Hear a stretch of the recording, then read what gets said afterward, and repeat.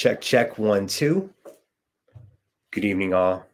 Happy 31/21. Thank you guys so much for subscribing on YouTube, checking us out on Facebook Live and Twitch, on Apple Music, Spotify, and everywhere else. Thank you guys so much. What is today? Someone said it's 31/21, right?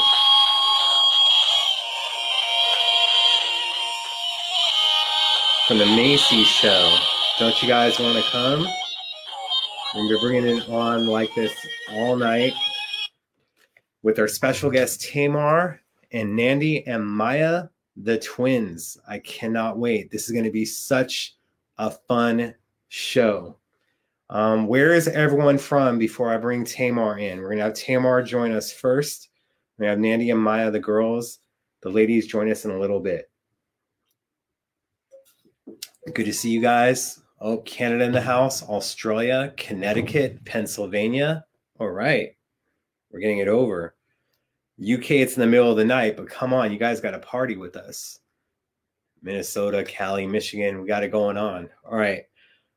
I am going to bring Tamar on because I think that you guys are 100% ready, and she's much more talented than I am and much better looking than I am as well. So here is the person that worked on Prince with his last #1 album, 31/21, and all these other things that happened, and we're going to get her perspective of it. She is so talented, and I'm so glad to have her here with us on this day. Ladies and gentlemen, the one, the only, Ashley Tamar.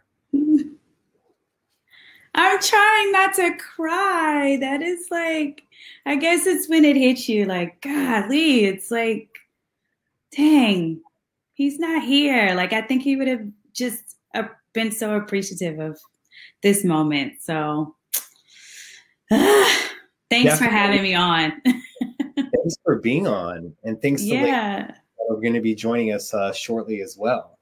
I'm sure he would have been doing something on this date, and who knows, even with COVID going on, something with you being involved, because he was all about dates, just like with this little thing that we were playing that was from the 777 Macy's show on that date, with the 31/21 era. He was going to do stuff like that, just like with your album. And then the album coming out on 3/21, although if he would have had his way with Universal, it would have came out on December 13th, because that was 31/21 backwards in 2005. Man, what a journey. And it didn't just start at one of the house parties in Frank McComb's band. You guys hooked up a long time ago in the 90s to work together, correct? Yeah, I mean, I wrote my book like in 2013 or so. And so I can't even remember everything that's in the book. I just swear I always have more and more stories. But yeah, I didn't actually meet him. I kind of feel like after working with him, he was probably somewhere in the studio.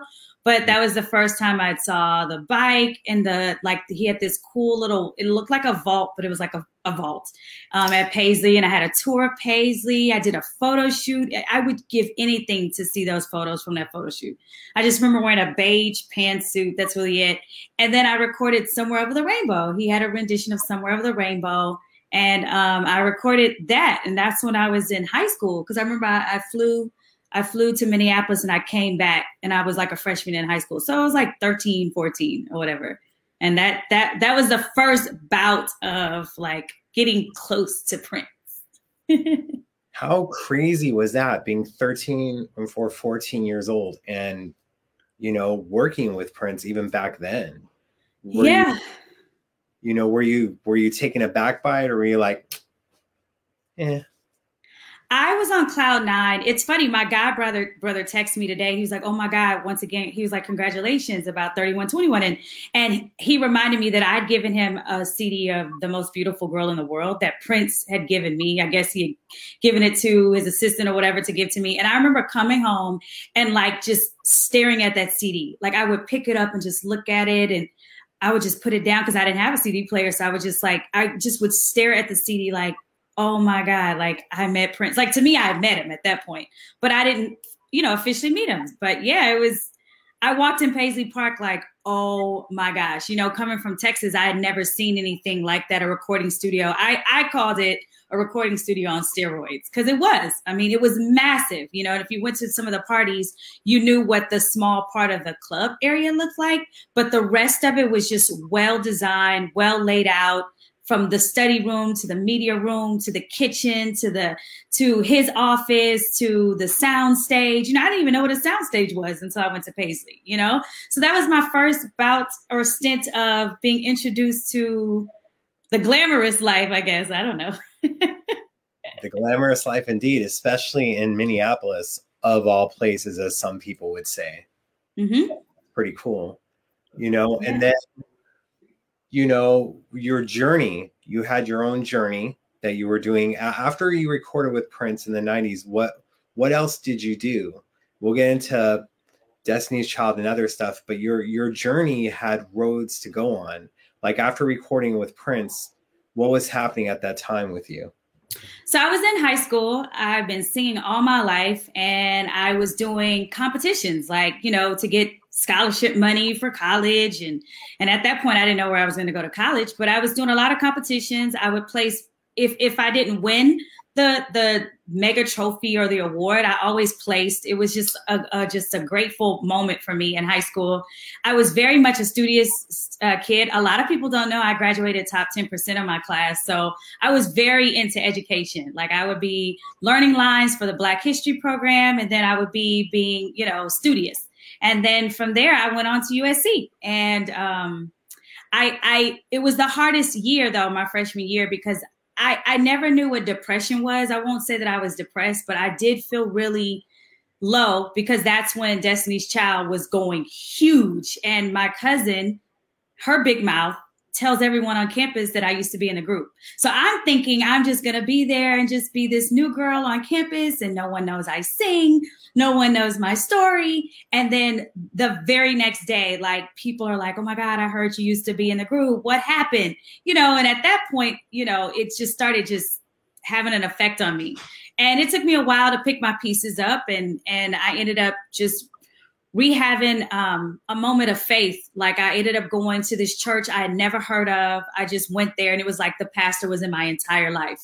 And from there, like my whole career just changed, like who I started working with in LA and who I started singing with and demoing with. And then that's how I got back with Prince, because I just picked myself up and started getting myself out there in college. Very awesome. I mean, it's so incredible, especially when it comes to it, because it was at the house parties, right, where you were reintroduced to him again, and you're like, hey, Prince, and he was like, Ashley? Is that how it kind of went down? Yeah. So literally, I'm going to tell you guys the whole story since y'all have me for an hour. Okay. So, because I promise you, when the twins get on here, we're probably going to laugh. Like that's all we did. We made Prince laugh all the time, but that's when they get on here. We'll talk about that later. So what happened was I was working with Fatima Robinson, the Fatima Robinson, the choreographer. And I was doing background for Tamia for the Verizon First Ladies tour. So that was Beyonce, Missy Elliott, Tamia, and Alicia Keys. It was just such a great tour. And I just think one thing people don't know about me, which I can't wait to share some exciting news later about what I'm working on. But one thing people don't know about me, I am a stickler for staying in contact with people. So I would just text Fatima like maybe every month. Hey, how are you doing? You crossed my mind. And so one day she said, you know what, by the way, I have an audition that I would love for you. She said, I have a video shoot that I would love for you to come to. And I said, okay. And so I'm driving up this hill. It's in like Mulholland. And so I get up to this house. It's this big white house that ends up becoming Mariah Carey's house eventually. And it's where Prince, I guess, was launching what he had no idea he was launching. He would say all the time, I don't know what I'm doing. He was just like, but you're such a muse to me. I just feel like I just want to keep going. I don't know what I would ask him on a Tuesday what we're doing on a Saturday. He was like, Tamar, I don't even know what we're doing tomorrow. So he literally always lived in the moment. And so I went to the video shoot. I remember signing some paperwork, went to the back. I was in this room full of dancers from Rio to all these big time dancers, like choreographer dancers. So I was like, what am I doing here? Like I could dance, but I can't do what they do. And so anyways, it's like 2, 3 in the morning. They call us in. We do the video shoot and it's like smoky in the house. And then I promise you, I'm sitting on the couch. I'll never forget. I was facing the kitchen. The pool table room was like behind me. And you could feel like he walked past me. And I was like, I literally had chills. I'm not lying. I had chills. And I was like, and I didn't think anything of it.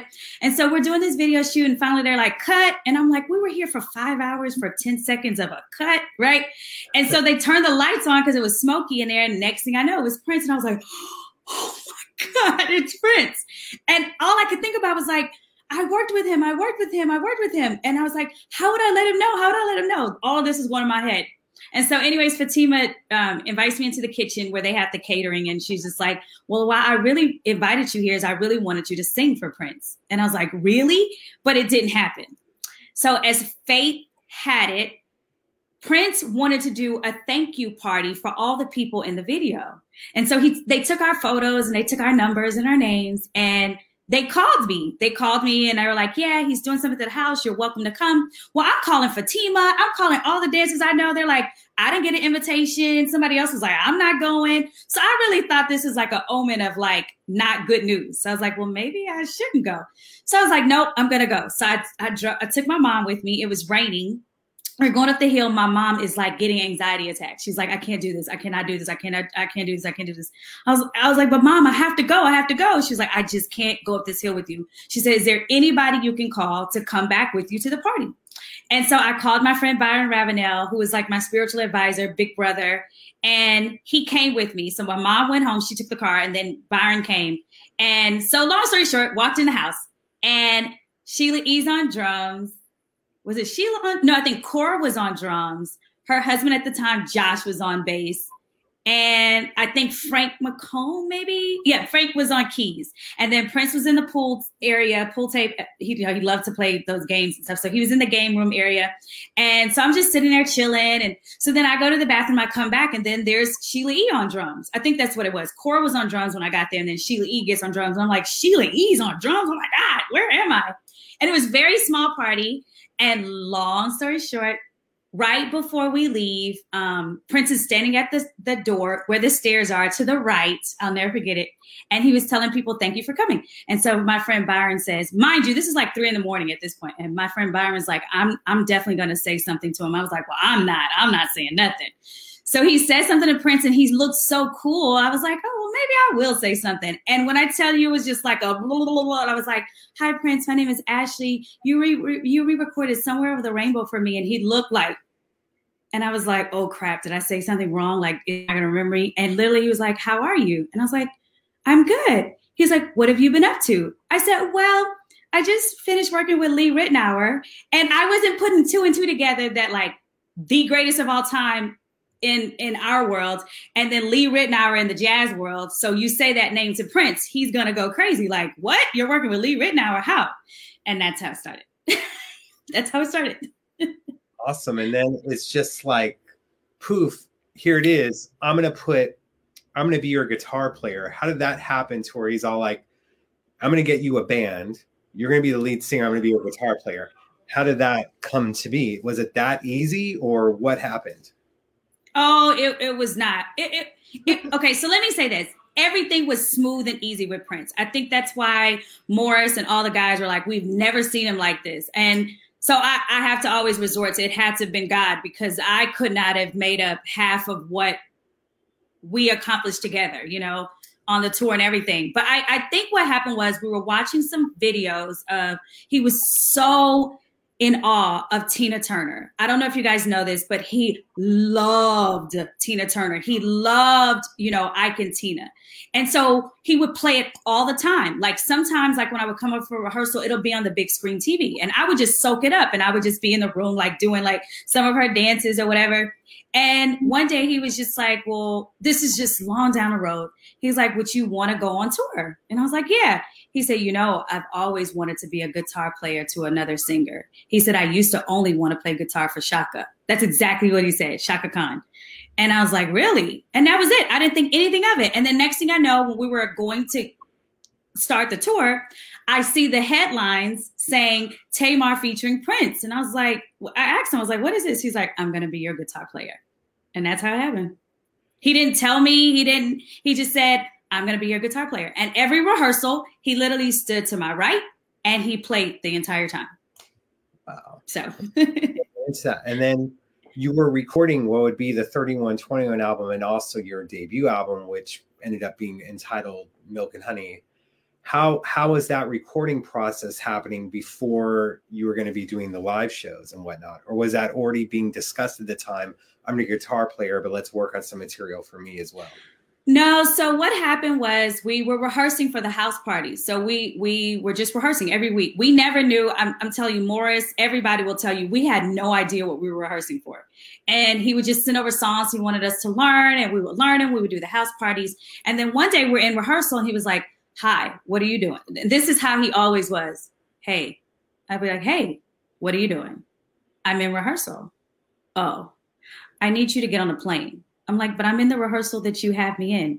Yeah, I know, but I need you to get on a plane. So that's how it started. I would go to Minneapolis, and I would be there for like 3-4 days, and I would come back to LA and be in rehearsal. And then I would get a random call. Hey, I need you tomorrow. Okay. And that's how it happened. We were and sometimes it was just me going to be in Minneapolis just to talk to him. And what I learned is something that I use to this very day. Prince was a great person of, if he wanted to work with you, his way of auditioning you was to find out what you wanted to do.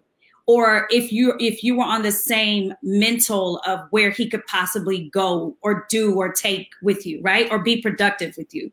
Prince was very like, he wasn't like, this is what I want to do. He was kind of like, so what are you doing? Huh? Why are you doing that?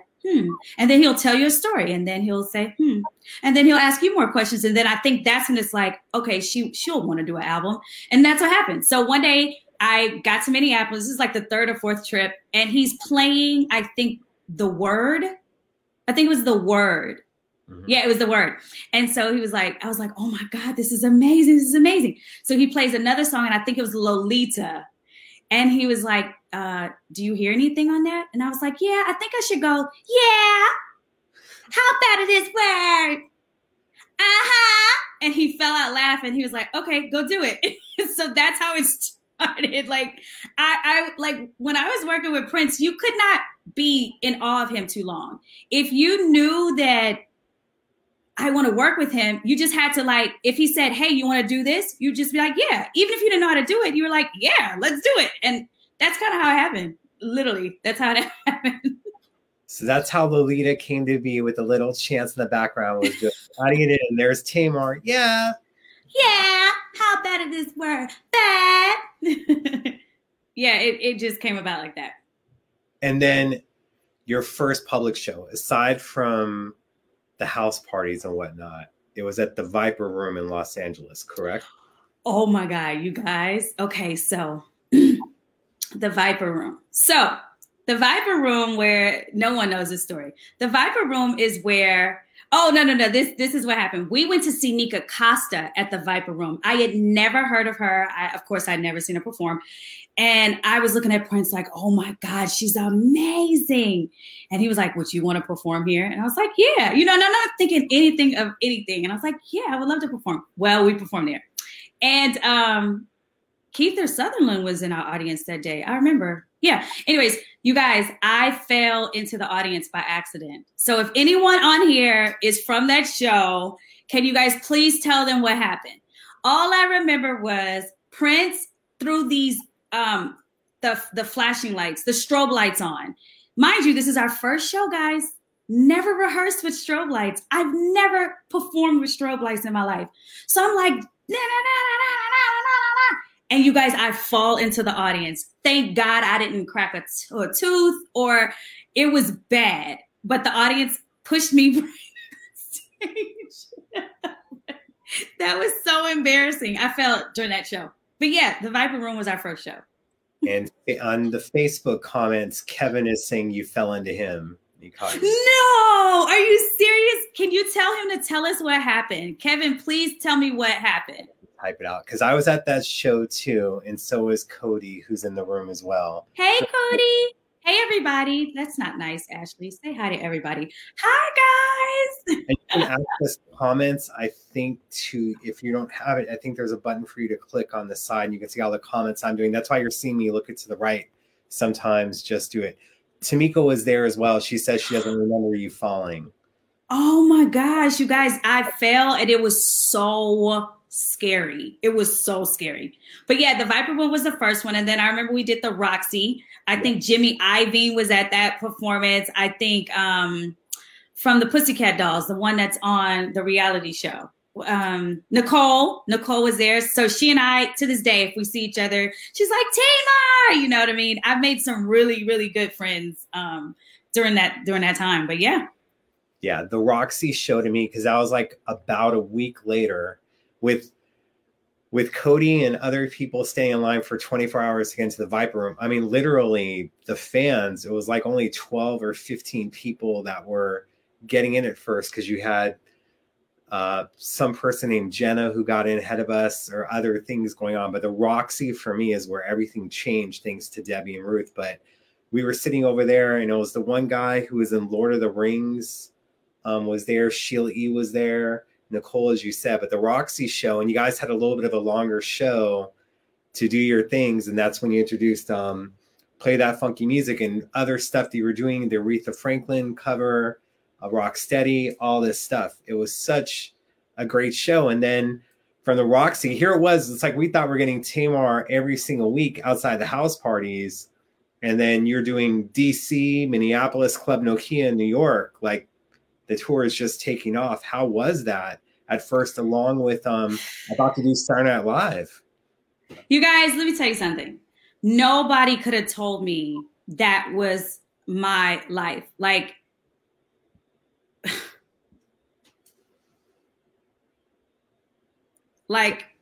we never planned anything.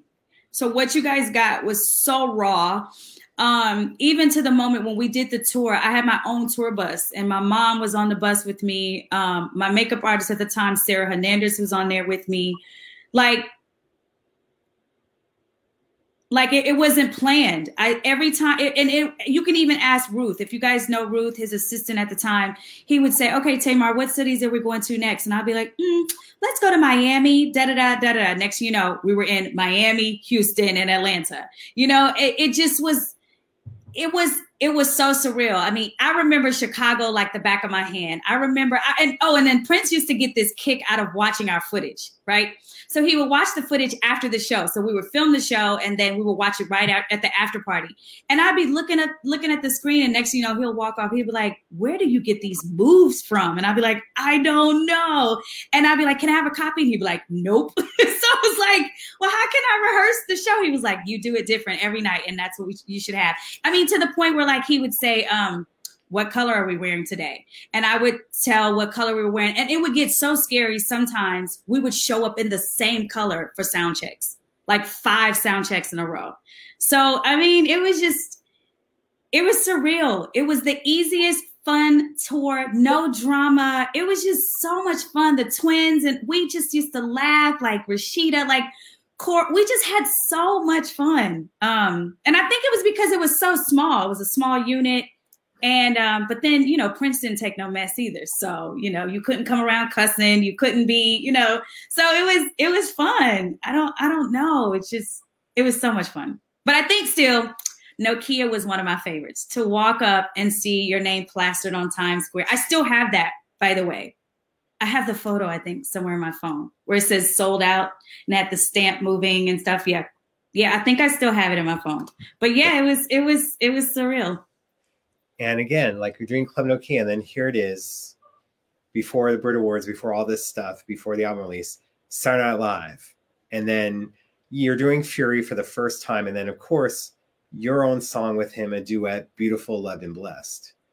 And getting introduced by Steve Martin and the entire cast, like just you being around them the entire week. How was that? Especially because now Saturday Night Live is even looked at even more so. And that was like, that episode of Saturday Night Live was like the highest rated Saturday Night Live for like 10 years until the Betty White Mother's Day show. Like, that's crazy. You had so many people watching it.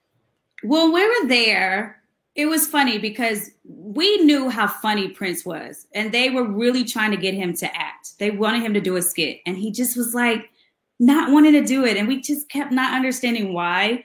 But when you're there, you don't realize how much of a staple and an icon SNL is, and especially as a Black woman. Like, I didn't watch Saturday Night Live, but I knew Saturday Night Live because of its it's a staple in entertainment.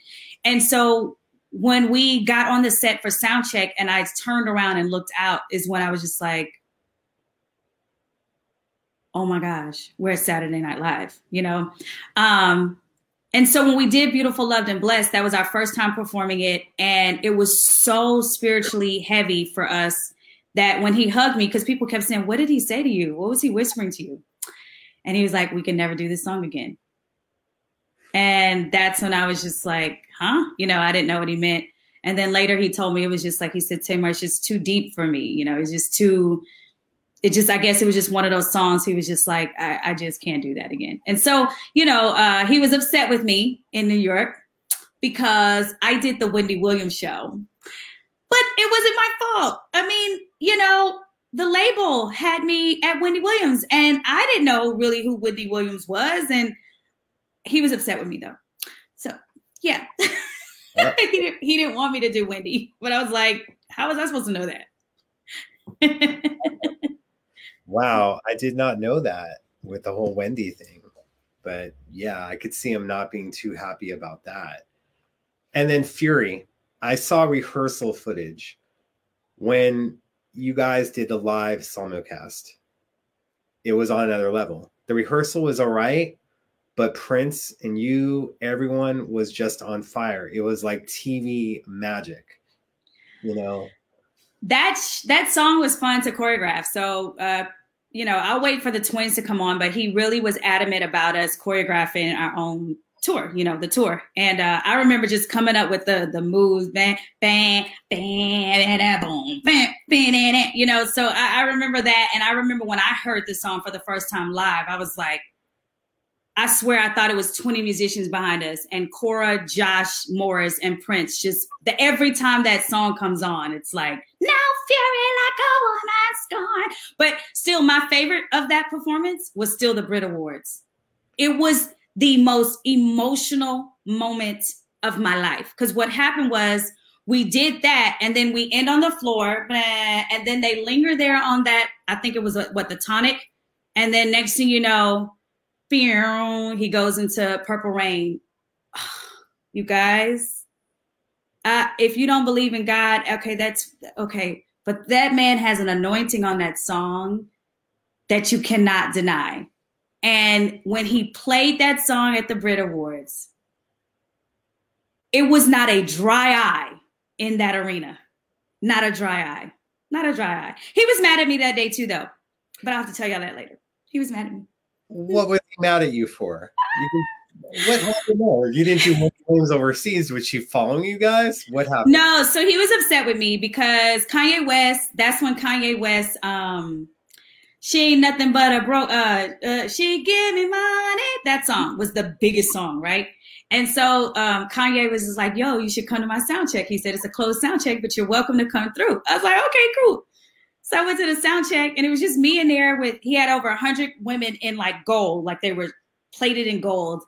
And Prince just like didn't like the fact that like if someone, invites you to something, it's not good to just say yes all the time. And I was looking at him like, what? It's Kanye. Like who gets asked to go to a Kanye sound check? Like I'm in London. I'm going to Kanye sound check. He was like, well, you should apologize. It's like, apologize for what? What did I do? But he was upset with me. But oh well, like any other big brother, he got over it and we got over it. I was just looking at him like, okay, all right, well, especially I'm going. Right? Especially with the Brit Awards performance. That was amazing. You had Wendy and Lisa, the first time him performing with both of them in a long time. Sheila on drums, timbales as well. Cora on drums. That experience was fire. I mean, Kanye was in the audience filming it when they showed that stuff, and everyone else, as you said, not a dry eye in there. Just another level with that performance. But how amazing was it for you to be a part of it along with Wendy and Lisa? Well, first of all, I am always apologizing to anybody in the Prince world because I was not raised on like music. Like I listened to a lot of Sting, Barbara Streisand, Whitney Houston, and then eventually I listened to LL Cool J. Like, so our household wasn't like musically inclined, right? And so all of a sudden, because we hadn't rehearsed with them, we didn't rehearse with them until we got to London. So I didn't know that we were performing with the original Wendy and Lisa until we're at sound check. So please forgive me, but I didn't know. Like I didn't know. And so I knew we performed with Sheila, but not Wendy and Lisa. You guys, it wasn't until the show was over that I was like, oh my God, it's you. I mean, you could ask Kim. My hair was drenched wet because I was crying so hard, not realizing that it was them. Because it was as if I was in the 70s with this original recording at First Ave. Like it was the most emotional. I'm telling you guys, like everything was playing into this. Everything. Hold on, you guys. My dad is just like really loud. Hold on. It's all good. Hope you guys are enjoying it so far. Go back. Yes. Sorry. I came home for a minute to be with my family. But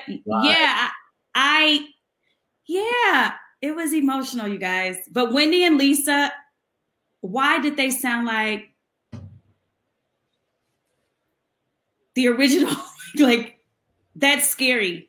That was a scary moment, you guys. If you have not seen that performance, please go see that performance. It was just amazing.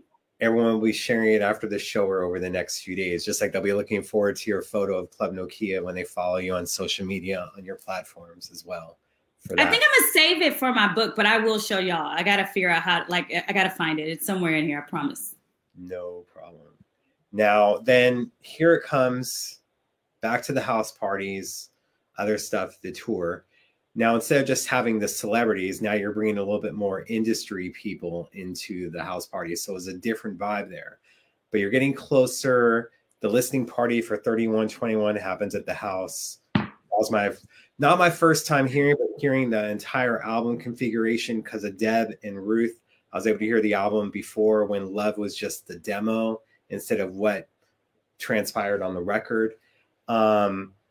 But here it is now. The album is coming up, but you have the house parties, and yes, they would be so star-studded, and you would be performing, and you'd have like Stephen Hill would get out there and play that funky music, White Boy.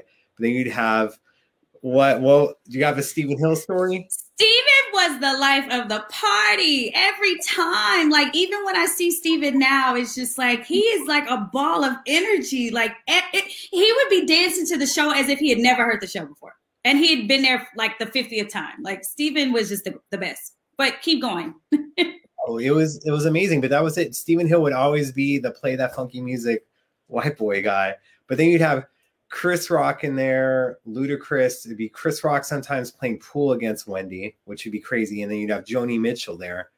Just insane. Who was there? Do you have a Joni story? I have to leave that one for the book. I'm sorry. Let me just say it like this.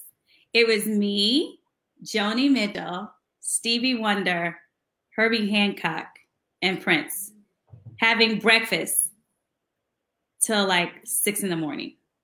That's all I'm going to say. The conversation is in the book. But yes, Joni Mitchell, just cool as crap. But yeah, we would have Serena Williams. We would have Terrence Howard was always there. Actually, Terrence and I are still cool because we were able to have him at the Black History Gala here in Houston. So like, he was like, hey, da, da, da. We caught up, we talked. Tim and my mom and dad had dinner, blah, blah, blah. So Terrence Howard was always there. Tay Diggs was there. I think someone posted a picture recently of me and the twins and Tay Diggs. We actually called him up on stage and did our little old Love Will Make Things Happen, snippet with him. We had Dave Chappelle was always there. I would talk to Dave Chappelle before the show. Like, Dave was there. Taraji P. Henson was there. Erykah Badu is there. Tyrese would be there. Luke Common was always around. Trying to think of somebody. Oh, Will.i.am. I had a whole conversation with Will.i.am till like 9 a.m. just talking, just having a good old talk. Mariah Carey was there. I'll never forget that. She walks in the house and she's like has an entourage. And Prince said, why do you have all these people? He was like, why do you have all these people with you?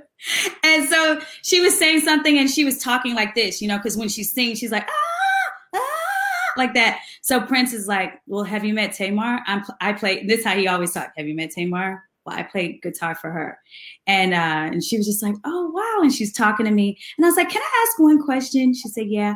I said, why do you always talk like this? Da, da, da, da, da, da, da, da. And we all fell out laughing. So those are some good moments. We had some great moments. Those house parties were absolutely amazing. And now then here comes the album coming out, and 3121, and then Tower Records at midnight. So you went from the Viper Room to the Roxy to Tower, and where you guys were at, it's literally like a 5-minute drive to all the things from the second 3121 house, which some people call the Boozer House. And Tower Records performing for the album release in front of fans that waited out in rain earlier in that night. How was that experience? Okay. So at that point I was sleepy because the show started at midnight, and this was my first like moment of having these midnight performances with Prince. Like he loved this midnight thing. And I was just like, by that point I was like, ugh. But, that one was I don't remember it that well. I just remember like Kevin Frazier from E.T. being there, Stephen Hill being there. I just remember people waiting outside. I hated that. And I just remember it being so dark, and it was real small, because we had to move the vinyl records out of the way and be in this small area. But other than that, like, I remember it. I mean, it was a small thing. We pulled off the show. It just felt very grunge, and it was really cool. But I just didn't like it because I couldn't really see everybody there, You were on the platform. You were flat on the floor. We were flat. Yeah. So that sucked. We enjoyed it. Yeah, Rashida DJ, and you guys did everything that you did from the Brit Awards. You added a few other things in there. It was like a free 30-minute concert to promote the album, which was hella cool for us. Even though you don't remember it too much, I was happy to be there, albeit a little bit wet. But yeah. Cody's like, it changed my life that night, because I think that was the first time where he did play that funky music White Boy for the first of his 20 appearances on stage with Prince, and he has you to thank for it because you pulled him up, and he wants to make sure that you're aware of that. He thinks Rosemary, a book. I just don't know. Maybe you guys can tell me, when should I come out with it? Because it's not a telltale all. It's just, I just feel like sometimes the stories they're so endless that I forget some of them. So I had to put it in a book, and but the book is really about the journey as an independent artist. And when I tell you guys the good news before the Twinz come on, my journey, I tell a lot of people as an artist and an independent artist, the biggest fight is always to keep going. You know what I mean? Because we're not like necessarily with the label, or we don't have the financial backing, or, being let down so many times. And like, even now, like I'm still auditioning, at some point you're like, gosh, can they just look at my resume and say they just want me for the job? So as an independent artist, you don't have like the Benny Medinas and the managers to really kind of talk up for you all the time. But the story is about that. It's about the journey of being an independent artist. It's about the journey of restoration and redemption. My mom and I just didn't have a great relationship after she took me out of the group, and we didn't realize why we were always fighting. Like we were good, we were cool, but it was this underlying tone that I couldn't figure out. And so it's about all of that, parents having to really protect their kids and what that means for the kids. And so it talks about all of that, from Girls Time to The Voice, even doing The Voice. I got a lot of slack, like, why'd you do The Voice? You're professional, or blah, blah, blah. But as independent artists, we're always trying to be heard, but not just necessarily be famous. Because to me, I feel fame is what comes and goes, but the careers is what lasts, right? Deborah Cox, to me, has a career. You know what I mean? She's just not like famous. She has a freaking career in Broadway and stuff like that. So I'm talking about all of that. And then, of course, I'm talking about Tyler and Prince and the journey as a Black woman in my new position at HBO Max. Then going back through stuff, going from the Tower Records performance and whatnot, and all these things, then the album hits #1, and you guys are celebrating at the Roosevelt show, the Roosevelt Hotel, before you did some 3121 shows.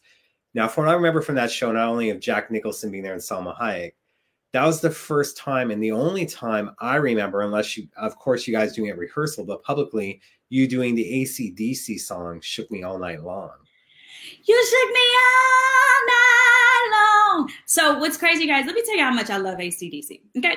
I have an entire outfit in there that has AC/DC, top and bottom. I am an AC/DC. So when Prince found that out, he said, he looked at me like, who are you? How do you know? And I was like, I started singing it. And he was just like, okay, so I guess that's in the show now. And I was like, really? And so we did that. And that just became another highlight for me. Like anything that's rock and funk, any day. Why was it only done one time? I think sometimes he liked these one-timers. Because even in Houston, he hadn't done Purple Rain up until Houston, which is my hometown. And so we only did Purple Rain in Houston. But I learned a lot from him with this exclusivity thing. It's kind of like you had to have been there. You got to be there. And I think it adds some stories to the audience having something unique to them too as well. I like it when artists have a set show, but then they throw in something different, which is what I kind of think is missing from today's music. Like I get that it's all choreographed and regimented and it's this song and then it ends here. Prince was like, we keeping this groove going. 1, 2, 3, good job. So you like, how can you not put that kind of formula into your own show, right? And so, that was the only time we did it. And actually, I didn't want to do it anymore after that because it takes a lot out of you. Fair enough. Fair enough. Now, some people are asking, they're like, about the HBO Max thing that you dropped on them. They want more information on that. Well, you guys will be the first to know. I'm probably never going to change my status on my social media, but I'm the new music supervisor for a new HBO show that comes out in May. Congrats. Awesome. Yeah, so it's cool. So that's it. I wish I could tell y'all what it is, but I'll you guys will know when I wear my gift from the show and I'll be like, and then you guys will be like, oh, that show, but yeah. Thank you for dropping it here first. I appreciate it. Can't say it, but at least they'll know. And they're like, oh, that's it. Now, with recording certain songs like Incense and Candles and 3121, how did the song 3121 come to be and then go to Incense and Candles as well? Oh my gosh. 3121 came from the original House Party. So he would just be singing, he just out of nowhere, he's like, and then he'd just be like, don't you wanna go? 3121, gonna be so much fun. And he would do it every house party. That's how it came about. It was never recorded, nothing. And he recorded it before I got to Minneapolis. That's how that song came about. Was literally that way. Incense and Candles, he recorded it already. And then when I got to Minneapolis, he was like, can you add some vocals to it? And I just pressed record. He let me record everything to his music and my music by myself. Like I needed no engineer. I was like, leave the room. I will record myself. And that's how Incense and Candles came on. I literally was just like, Incense and Candles. Like all the background, all of that's my arrangement. I think that's what made it so much fun too. He never had to tell me, I want something here. I want something here. He'd be like, okay, bye. And then he would come in and be like, are you hungry? Be like, nope. He says, okay. And then he'll leave. He'll come back. Are you hungry? Be like, nope. He'll be like, okay. Let us know when you're hungry. So yeah, it was, those were the days. Those were the days. Are you giving us some All in the Family vibes now? That is All in the Family. Norman. I'm an 80s baby. I loved All in the Family. All right. Fair enough. Then, you had the Vegas run, you had the Empire Ballroom. And then I know American Idol. What happened with that you weren't on it if you want to talk about that? You don't have to. You can go straight to the Empire Ballroom shows. No, it's fine. American Idol, I auditioned for it. I came like with makeup on and heels and all this stuff. And they were like, no, next. you're too professional. That's what they told me. They said, too professional. I remember crying my heart out, but that's all they said was I was too professional. And then when Prince did it with the girls, was that something that you wish that you would have been a part of? No, indeed. At that point, I think I was working with Tyler, so I wouldn't have had the time to. And, but I was so tripping out. I was like, you never wanted to do this kind of stuff, and then all of a sudden he's like, he has a Twitter account. He has you know what I mean? But no, I was very proud of them. I watched it. I was glued to the TV. Heck no. Okay. And then, we were expecting your album to come out, Milk and Honey, I think, was going to be on May 21, right? Because that's what was said on Saturday Night Live. And it never came out. Of course, there's a lot of fans that have it and they have other stuff that you put out. Everything happens for a reason, I know people say, but do you wish it would have came out the way it was supposed to through Universal Music, or just curious your thoughts on it? That's a good question. I've actually never been asked that question. Looking back, no, I don't think it should have come out. I think things that are happening in June are going to happen the way they're supposed to. But no, I don't. I'm kind of glad because Prince was like mentally somewhere else at that point, and I don't think it would have gotten any more push because he was like, I don't want to do anything else. Like he just was a turn on, turn off kind of guy. And at that moment, I don't think it would have done any justice, honestly. But I don't think so. But in the process, you couldn't have told me I wasn't mad. I was heated. Okay? Heated. Okay. I worked hard for that album. Right. I understand. Everything happens the way it's supposed to happen. But then here it is. You're not having that album come out in time. You're still doing the Empire Ballroom shows, which eventually ended up being the 31-21 Vegas one, but the Empire Ballroom shows, you guys were doing different songs. Do you remember anything about those shows aside from, I know Eddie Murphy was in the crowd, a few other things were happening? I just remember Eddie was there and the guy from Texas, the actor, Matthew McConaughey. That's really it. I don't remember when you guys listen, those shows was such a blur. Like they all just rambled into the same old show. But no, I don't remember that. I just remember it being dark. That's all I remember Justin Timberlake being there. That was my first time meeting Justin Timberlake. And he was like, yo, this is fire, But other than that, I don't remember anything else about it. I don't. That's sad.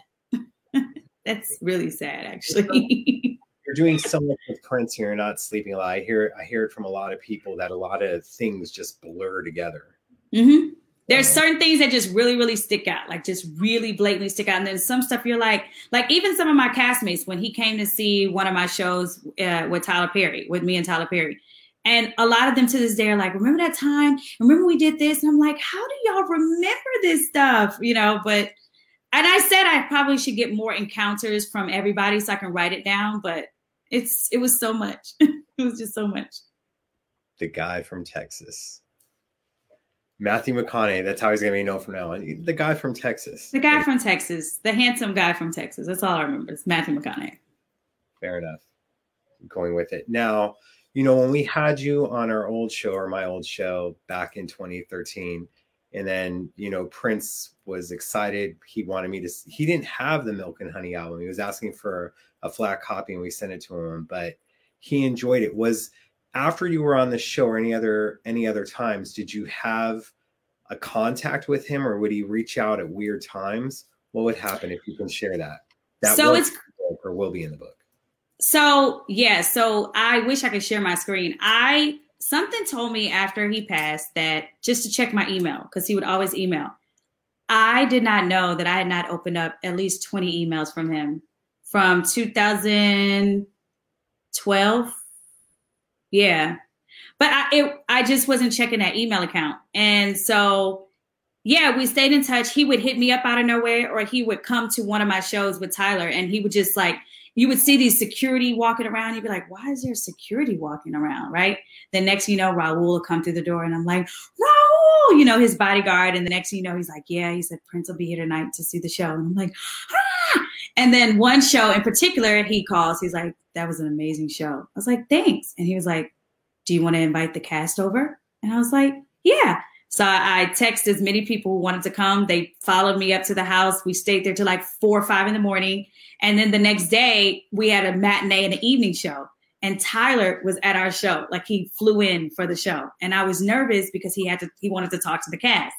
And he was like, he looks around and he's like, Ashley, that was probably the sweetest thing you could have ever done. And I was like, because I thought he was going to be mad that I had everybody out till 4 a.m, but he was actually the total opposite. And so, and then Prince came to see me as Diana in Motown the Musical. And I wish I could find the text message from him, but I think because I changed phones, I don't have it. Ugh. I should have screenshot it. But he was like, this is exactly what his words were. Diana needs to see you as her. Amazing job. And then I went to surprise him in Minneapolis. I still have a photo of like the conference room when he went to the bathroom. And then when I did The Voice, the producers from The Voice called me and said, guess what? I said, what? They were like, Prince has greenlit to use footage of you guys' performances. And I was like, what Prince? They were like, Prince. I was like, no, I don't think you talked to the right Prince. They were like, no, he gave us the green light to use the footage. I was like, you cannot be kidding. You cannot be telling me the truth. Because he was the actual opposite. He didn't let people he didn't license any of that content. So I should have known something was up then, but I didn't. And that was the year that, yeah. Sorry to hear that. I'm glad that they allowed the footage. But yeah, you would be surprised where he would allow certain things to be used or whatnot. But it seemed like he liked The Voice because then he ended up working later with Judith Hill for a bit, so, which was cool. So what do you, aside, you guys did like, although it hasn't been released yet, the 3121 movie, right? Say it again. The 3121 movie. We worked so hard on that. Sanaa Hamri, we just worked so hard. We worked so hard. Like the camera crew, the actors, the editing, like we worked so hard on it for it to not, I don't know. That's the only part that just never made sense to me with him. Like, we did all this work for nothing? What? Like, I don't know. It was, you guys, it would have been something, you guys would have been like, oh my gosh. And it just didn't happen. Now, what videos, because I know like there was like the morning after on there and the word on there. What videos do you remember? There wasn't an incense and candles video, was there? No, it was Te Amo Corazon, and then those 2 songs. The word, or maybe it was Love. Or, I don't want to give you my love. That song. That's the word, right? The dance. So yeah, that was on there. But yeah, guys, like just like, you just sometimes wanted to take them and be like, what is your issue? But oh, wherever. Yeah, I would too, Melissa, but I don't understand that side of that stuff. And, I don't know. Where he'd make stuff and then it wouldn't get released. Mm-hmm. It would happen a lot. Yeah. Kevin Smith tripped on that one time. I believe he said, like, what's he going to do with all that footage, But he was hoping one day we do get to see it. I know at one point when they're doing the Lotus Flower, they're going to release the film was supposed to be released on there. And then he pulled it like, I think the weekend before. It was supposed to be in that orb thing on Lotus Flower. The entire movie is going to be on there, and then he pulled it off. So it sucks. But yeah. Someone says there's a trailer on YouTube. Wow. Jeez. Yes. Ugh. Yeah. Well, more of a closer cut than what I saw. More of a final cut, I guess I'd say. So yes. I'm sure it's in the vault, and it'll be released eventually one day, but through the estate, not anyone else trying to release it, Bogart or release or anything like that. So yeah. Was there any other songs that you worked on that weren't released with Prince? No, that was it. The songs that we literally worked on, he put them out. He put every last one of those out. Yep. But I mean, I did just get the demo of what I recorded with him, a song called On Your Own, when I was 13. So I still have that. So I don't know if I could ever, I don't know, put it out or whatever. It's just a fight that I don't even feel like getting into the battlefield with. But, you know, we'll see. I can re-record it though. So that's the cool thing. Okay. And with Get on the Boat, I know that the other song that was on 3121, I believe it's called Streets of Panama. Were you on that one or just? I was. Okay. I was. And that was kind of more of like the Te Amo, it was kind of more of the vibe of like Te Amo Corazon and Lolita. It was like a mixture. It was like this cool salsa, you know, dang, how did you know that? That's crazy. Yeah. Luckily for Deb and Ruth is all I can say. We heard it probably 6 or 7 months before the 3120 album came out, and we knew Get on the Boat replaced it. I wasn't that big of a fan of Streets on Panama because it reminded me of another song from Emancipation called Damned If I Do, and it kind of sounded like that a little bit. But Get on the Boat, I was always like, okay, that's the song that replaced Streets of Panama, at least to me. You know, that's my thing on it. It could totally be something else. And during this whole month of 3121, we're going to get information, correct information on things. Yeah. So, you know, I'm just happy for today, this date, because this only happens once in, you know, forever. Although if you did reverse, it happened in January for people overseas. But, you know, where we hit 3121 and we had to have it on, I'm like, screw it, let's do the entire month. You know? Yeah. But what have you been wanting to share with Steph when it came to working with Prince, or some things that you guys wish that you would have been able to do or would have been able to accomplish that you guys talked about that never came to fruition? I really wish we would have done a video for Beautiful, Loved, and Blessed. And we talked about it, and for whatever reason, he didn't want to do one. And then I remember he came back from a flight and he had saw a Janelle Monáe video, and he was just like, oh my God, you got to see this video. And we watched the video together, and I look at him and I'm like, this is what we could be doing for Beautiful, Loved, and Blessed. But he just didn't want to do one. I don't know why. He just didn't want to do one. And outside of, you know, what else is in the book is like, he took me to all the meetings. He taught me how to negotiate without teaching me how to negotiate. My first time ever having wine was working with Prince. You know what I mean? Like he used to always ride in my car. I had an X5 at the time, and he used to always hop in the car with me, and we would go to like Walgreens, or we would sometimes go to the sound checks in my car, or we would drive. We would go to, he would go to the show in like a car service, but then he'll be like, tell the car they can go. I'm going to ride with Tamar. And he would get in the car with me. And we'd just be riding around LA together. Would he actually have a passenger seat, or he would sit in the passenger seat? And then when I would come to Minneapolis, he would drive and pick me up from the hotel and take me to Paisley. All right. Yeah. He was just chill. You have tinted windows then, or was he like, oh, people won't believe me, it's I'm in this car anyway, or whatnot, or something like that? No, I had tinted windows, but the time we went into a Walgreens, it was on the corner of Beverly and La Cienega. And so we went into this Walgreens, and he always got a kick out of just like people just kind of like,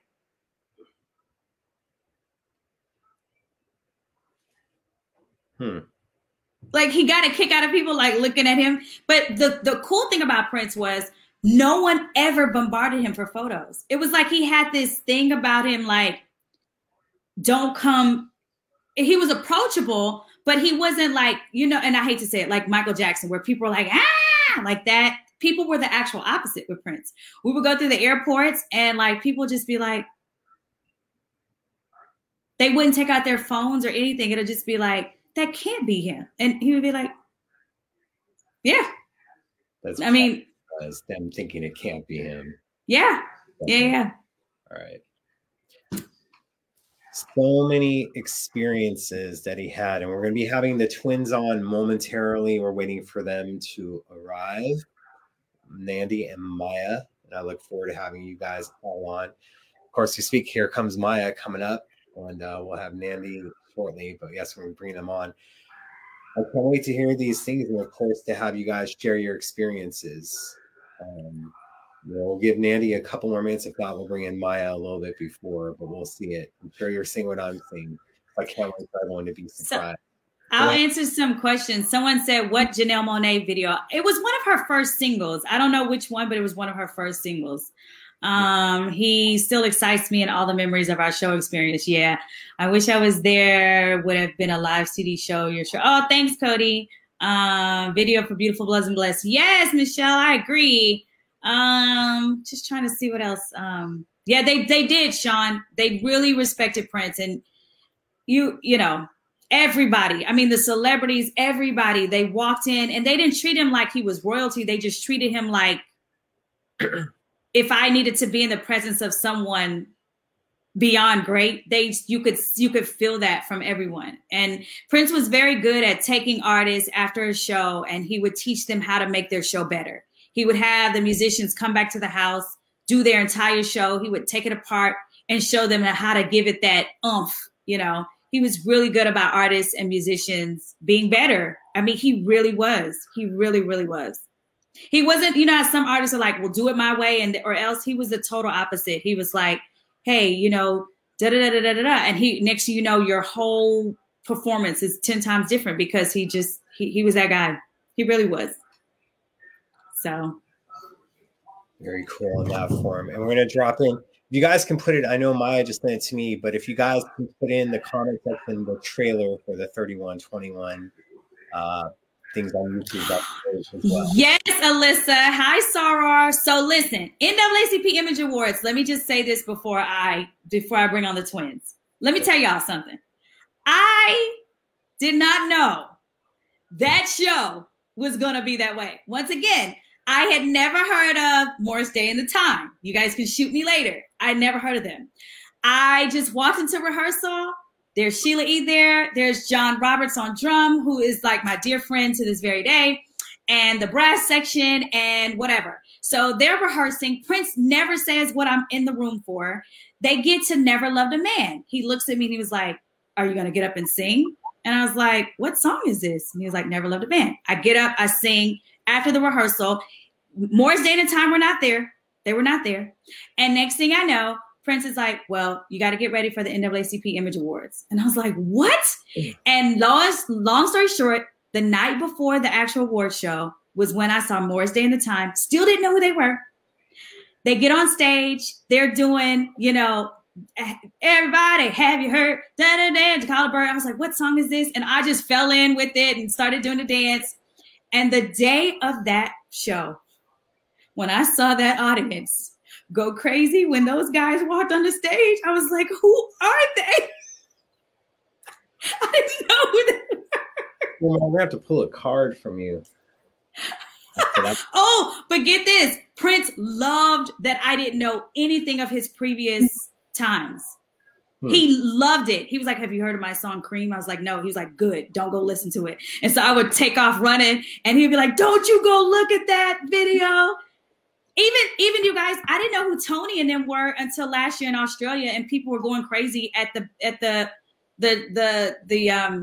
Byron's Bay Blues Fest. And I was like, who are these guys? Like, why are they going crazy? And then we were signing autographs and the vinyl was coming across. And y'all, I'm not lying. This is what happened. Mind you, this is like my third show with them. The vinyl is coming across and I'm just signing that vinyl that they're giving. And I'm like, that's you. Like, I didn't know. I just didn't. Right. I can't believe I'm telling y'all this, but I just didn't know. We're going to bring it on. And then speaking of, it's now, we're going to bring them on because someone's bringing up incense and candles. That's a little cute.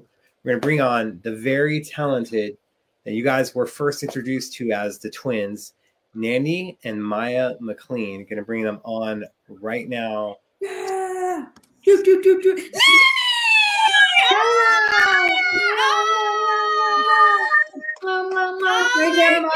Hi. This is gonna try not to cry. Oh my god. How are you guys? I'm good. How are you? Good, darling. I'm good. I can't wait to tell my mom that I'm looking at you guys. This is the first time Mommy. we've talked with each other. I know. It's been so long. I mean, we actually talked like, what was it, last year for a brief moment or whatever. Yeah. And, we text every now and then, little bits, but not much. Yeah. But here we are. We follow each other on socials. And how, Nandy and Maya, how are you guys introduced? Was it going to the Incense and Candles audition, the video? Was that it before? We'll start with that. You guys can go wherever you want. What was it first? Wait, let me just say, you guys, I'm hearing this story for the first time too. So just want everybody to know. This is my first time hearing it too. So I'm listening. First time hearing when we first met, you were there. No, that's not true. I thought you guys like auditioned with Prince or something else. Are you talking about the thing? Okay, yeah. So we auditioned for Tamar's single. And it was Prince's and Tamar's, but they're duet together. And yeah, it was just me. I think there were maybe about 40 girls in the room right now. Yeah, we were somewhere in Hollywood up some staircase. And Maya didn't know that it was Prince singing the song. Look, me and Mandy were fresh off the boat. We didn't know nothing. Green in Hollywood. we're in the rehearsal room, and there was a lady teaching the choreography, and we didn't even know that. I didn't even know what Fatima looked like, so it was Fatima that was the choreographer. And I knew of her choreography from the Michael Jackson Remember the Time, remember that the like Egyptian choreography. And I'm like, okay, well, that's Fatima's assistant. She couldn't possibly be here teaching us the choreography. And this is like a filler song, like a song that isn't, Prince's song at all. So we're just really green. I mean, I feel like I'm still green. I was like, I don't know what song. I said that was the song for the actual video, Maya. What was the song? What was the song? Incense and Candles. It was Incense and Candles. It was Incense and Candles. Yeah, that song was so sexy, Tamar. I know. That was so hot. Where was that video? I'm so bummed we didn't make it. I know. There was choreography, would have been awesome. Like we were doing all this snaky stuff interweaving around Prince. I mean, you were watching. We had one rehearsal, right? So, yeah, I remember one rehearsal. One rehearsal. One or two. I thought it was two. Because I remember when we were doing a wardrobe fitting, or we started doing some wardrobe stuff in one rehearsal. By the way, 99% of people's memories are usually way off. I just watched something on Netflix the other day about it. That's figuring out where you were when this happened. But so I think that her Debbie, was it Debbie, designer? She came into the rehearsal room. That's what I remember. Yeah.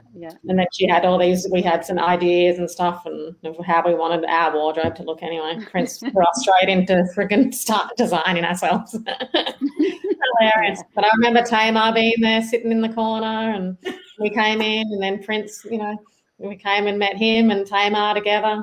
And we met them both at the same time. That is crazy. I didn't know that. I thought you guys already had met him before meeting me. No, we met you both at the same time. Well, and then we started going out to the what was it? The Roosevelt Hotel. Were you there? Did you go to those, Tamar? Mm-hmm. I think it was I felt like it was vetting me and Maya just to see what we were about, asking us in a club environment. Asking us a bunch of questions. Yep. And Nandy was there. Nandy was there with her ex-boyfriend, and he knew all about the Dave Chappelle comedy thing. Like the pancakes and all that kind of stuff, and the basketball, the Dave Chappelle thing. I hadn't heard of it. Nandy had never heard of it. Did you really do the pancake thing? And Prince was just laughing. Loved it. He loved hearing it because it was so. He wasn't hiding. This guy, he was like a ballet dancer, tall, skinny, freaking fully enthusiastic. Did not hold back. It was so much fun. Yep. Yeah. Was it after that rehearsal that you guys basically Prince brought you on to be the dancers with Tamar, or what transpired? No, that was not it. So I believe we had the one rehearsal, if my memory serves me correct. Then we started going out to these night interviews with Prince at the Roosevelt or at actually it was the House of Blues. It was the House of Blues. Okay. And then he asked, and then we ended up back at the Sunset House, and I believe that's where, and Tamar was there, Prince was there, and Prince wasn't in the room. I think he could have been in his office or something. And this is what I remember. And Tamar asked if we could sing, and all of a sudden we're kind of getting interviewed as singers or something. Because he would always set me up for like these epic like tests, like you said, like we all didn't know like what he would be up to. He didn't know what he would be up to, so he was like, Tamar, can you ask if they can sing? And I'm like, okay. At that time I was like very green to how he operated. I was just like, okay, and I just asked them to sing, and they were looking at me like, this is a random thing. What did we do after that? I want to hear your side, Tamar. I don't even remember you guys singing. We started singing probably because me and Maya had all these Mariah Carey songs that would just crack into. Yeah. We had, and in harmony, so we just jumped into some Mariah Carey song. And then after that, I don't know if I heard Tamar say this or whether this was reality, but this is my image after that. They can sing. From Tamar. I've heard Maddie tell that story a bunch of times, so you don't know whether that's real or not. Was that real, Tamar? I did. I was just like, they can sing, because I think at that point I was just like, I don't know what is going on, but I'm like, they can sing. I tell you what, I thought my interpretation of that story was that you were just keen to get into rehearsals and start, rehearsing for the show. Yes, you nailed it. I was like, let's just move this along. Singers, and then let's just freaking go. Let's just pull the trigger on this thing and get going. Yeah, well, let's go. That's why why we ended up not doing the Incense and Candles video, because it was like, we're not going to do the video anymore. Let's just get on the road. And then we just jumped straight into rehearsals. There was no video anymore. I'm like, damn it, I was loving that choreography from Fatima. Yeah. My thought was like, videos don't make money. Let's just go make money at the live shows. That's what I thought Twinz was thinking. How crazy is that? You guys go from rehearsing, like you're trying out for this video, and then it's like, screw the video. We're just going to bring you on the road, and now you're working with Prince. Yep. And then Tamar had a whole band there, a whole new band. And then Prince just threw in everyone. Maybe except for Morris, maybe. But we're schooled and groomed. Absolutely. And what we were talking about earlier, and then you had it like you guys were doing Saturday Night Live and the Brit Awards. What were those experiences like because it just seemed like a whirlwind, right? Mm-hmm. All the things. I loved Saturday Night Live. That was really fun. Just because me and Maddie love comedy, and so does Prince. And a lot of the Saturday Night Live people, ended up doing all those skits about Prince. And I think they wanted him to do his own comedy skits, but he turned it down. And then what was it, Freddie? What's his name? I forget his last name. Yeah, the Saturday Night Live guy that does Prince. So he ended up taking over and doing that. And what was it? Steve Martin was there, and my just killed it.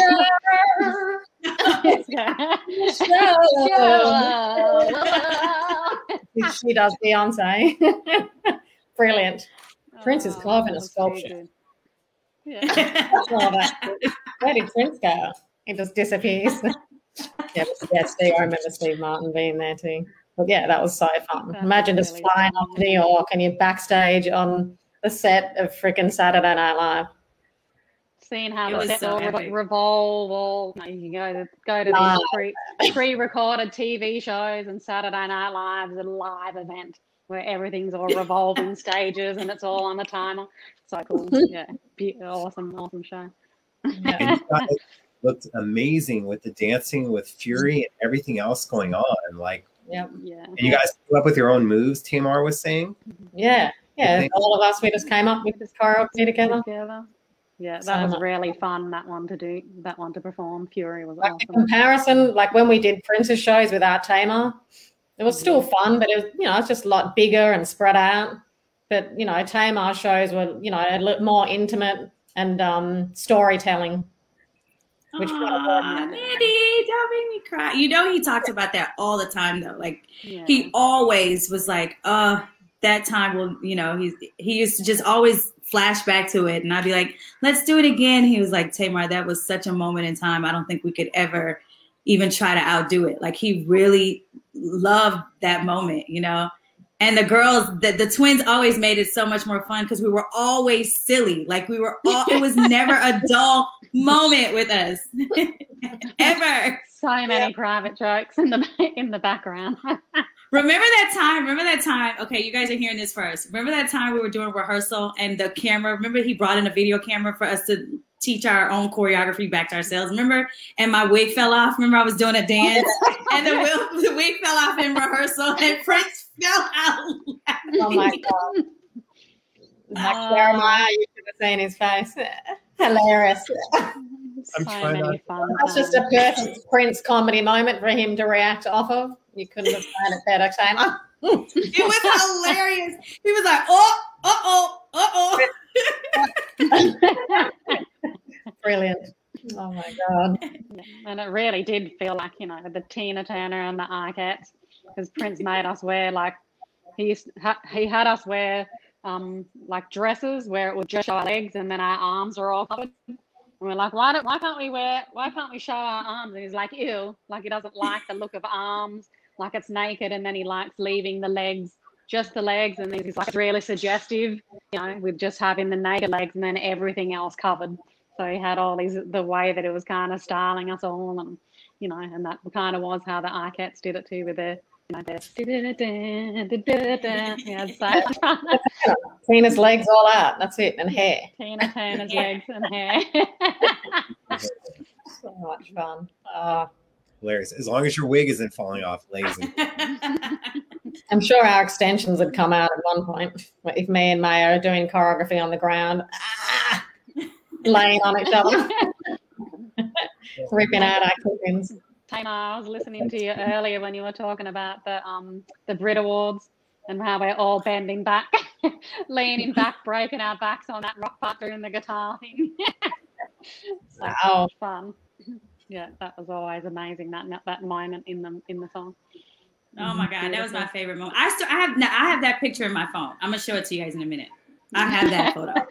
Yeah, seriously. Yeah, so good, so good. I feel like I've got neck problems from all of those head whipping things. Don't try it at home, everyone. You'll get a bad neck over time. Because he would always push us there. He would always push us to like do something. Remember for the BET Awards, you guys were crawling on each other's backs. Remember for 3121. Remember? That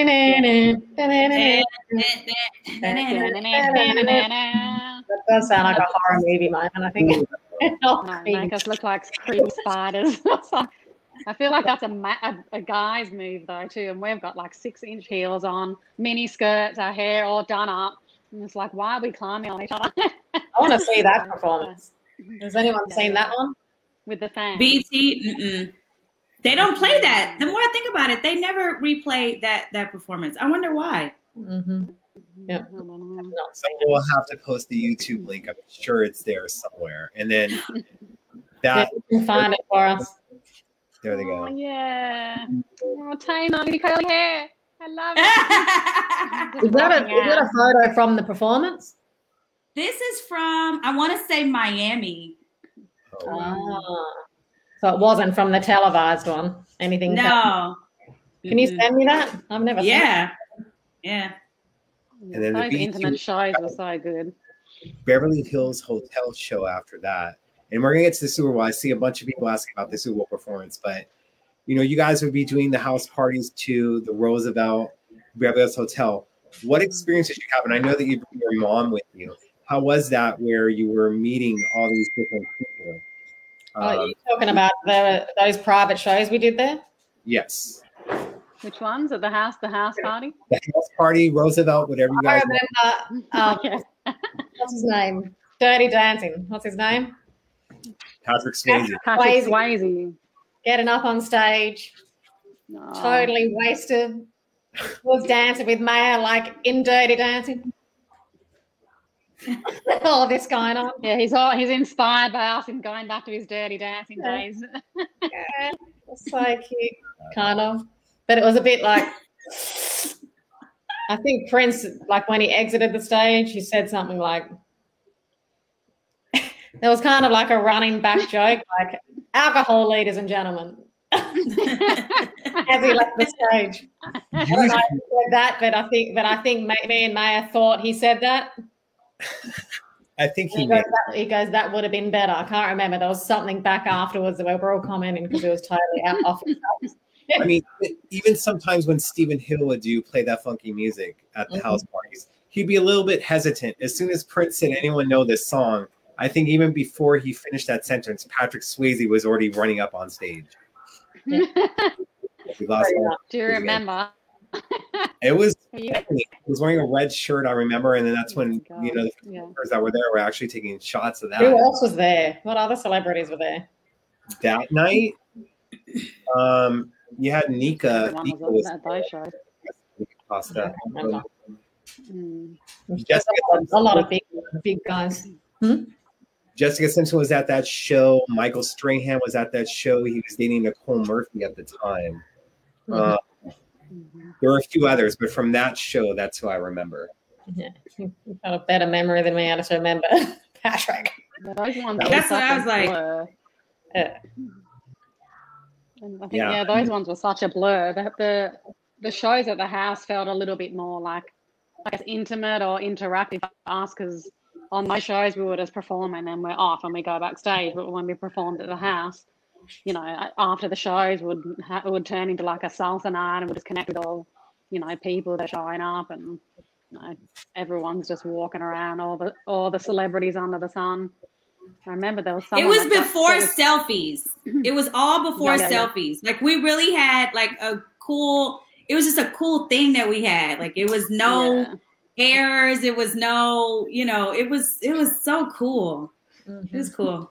It would only let certain people in. Like there were certain celebrities that were trying to get in, and that he would he would block them or not let them out. I don't know who it was. There was someone. It was Kesha, I think.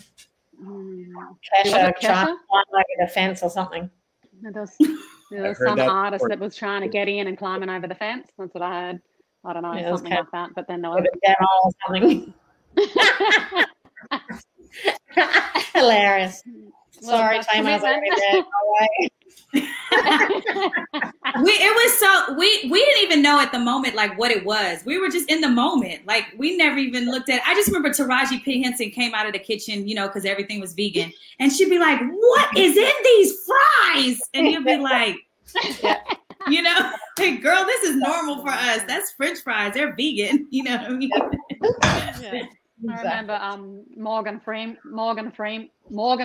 was there, and I used to always think relate to him as if he's my dad, because he's got freckles and stuff, and me and Nanny were all like, can we get a photo with you? And he was just not. He was so just like not impressed. This is my downtime. Like he's trying to enjoy himself, and we got a photo. I'm like, look, we just got off the boat from Australia. We've got to get as many photos as we can, You should see the photo, like our faces. Look at these. Dad, we love you. Dad. Yeah, and I remember Jada Pinkett Smith was like up on stage jamming at some point. That's right. She posted that though. She did. You guys, she posted it. I'll tag you in it. She tagged she tagged my name. I was like, Jada Pinkett is like, she posted the entire thing, and I was like, oh my god. Yeah. And I just remembered she was dressed like casual as hell. Like she was hanging out at home. I love it. Just relaxed, She doesn't care. Didn't care at all. Oh, is that Hemi? Sorry, it's Hemingway. The dogs are wrestling, and I've got a light there, and they're like about to knock it over, so I've got to separate them. This Shakespeare's down there, and this is Hemingway. Cutie. Hemi. Oh, so cute. I lost him once. It was so traumatizing. Anyway, sorry for the distraction. Go to sleep. Now, here's one question for all of you guys to answer. Do you always feel that this could end at any time? Sorry, I just blocked. Knowing Prince's passing, you get bored and change directions anytime. Were you just like thinking that 2006, 2007 or whatnot, that this could end at any time when you were with him? or were you just part of the journey and you weren't thinking about that? I mean, I remembered like when we first started working with him, I said, I was like, I said, is there a contract or something? Like, and he goes, no one should be here if they don't want to be here. And I was like, well, so what? I need to know what my life's doing. So what's, but so how long? And he was just like, he goes, as long as you like. So yeah. People don't know. That's how that's what we were. What are we doing? That's what I was telling Dr. Funkenberry. I was like, he never lived like past the day. He was always in the moment. So I remember you guys were always asking me like, well, what are we doing today? And he was like, well, what do you want to do? We'd be like, what are we doing today? We used to bug you trying to get answers. What are we doing, Tamar? What are we doing? I need to go and do this. I got this. What are we doing? I don't know. Tamar's just like, I don't know. Yeah, so that was definitely a struggle at the beginning. I was always in the middle. Hey, when are we getting paid? I'll be like, Prince, when are they getting paid? He'll be like, well, money. He would say something about money, and then I would go relay the message, and I think people thought I was lying. But I was like, I didn't know what to do. Like, I was like, this is what he told me. Or he would say, that's a Ruth question. Meaning, talk to the manager. Talk to Ruth. That's a Ruth question. I don't answer those questions. Talk to Ruth. That's a Ruth question. You don't have to deal with all the business chit chat. Deflecting. But he'd pick and choose when he wanted to insert himself in the business role. Yeah. Never suits him. And someone's asking, what's the greatest life lesson you took away from Prince that you still use today? I think being in the moment one is pretty good, because that was a hard one for me. I've naturally got control issues big time, and I'm a schedule plan freak. So just literally going with some other person's flow, like that was a big one. Like so hard to let go of control. And then mine is negotiations. Like I negotiate everything. And I'll say, well, why are we doing it this way? Well, because Prince is that way. Remember, he would say, well, why are you guys doing it that way? And then they would answer, and he'd be like, but does that make any sense? And then they'll look back and be like, oh yeah, you're right. He didn't like for you to tell him that's how it's always been. To him, no, it's not going to work for me. Like remember we did Fury? Remember when it was all those people in the house? Remember he stopped the video and he said, okay, everyone who is not behind a camera, do not show up tomorrow. Remember? Were y'all there when he said that? You guys might not have been there when he was there. And then the next day. But I remember the conversation. Yeah, and then the next day, the people that were on the cameras were the only ones there for the video shoot.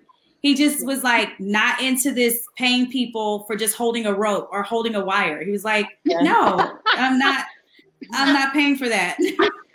And me and Maddie have actually moved through the whole film thing, and Maddie's a director now. So we know exactly what it means to have every single person doing those little roles. Yeah, things are going to get missed if there's everything has to happen now, and you do need all those people. But just let things be what they are. It doesn't have to be as perfect. So let it be a bit, janky. And even when I started directing, he goes, "Yeah, I don't." He goes that you'd need too many people to make it, to create it, and he didn't like that. Mm. Yeah, well, that's because he was a one-stop shop with it, playing all the instruments, singing, right?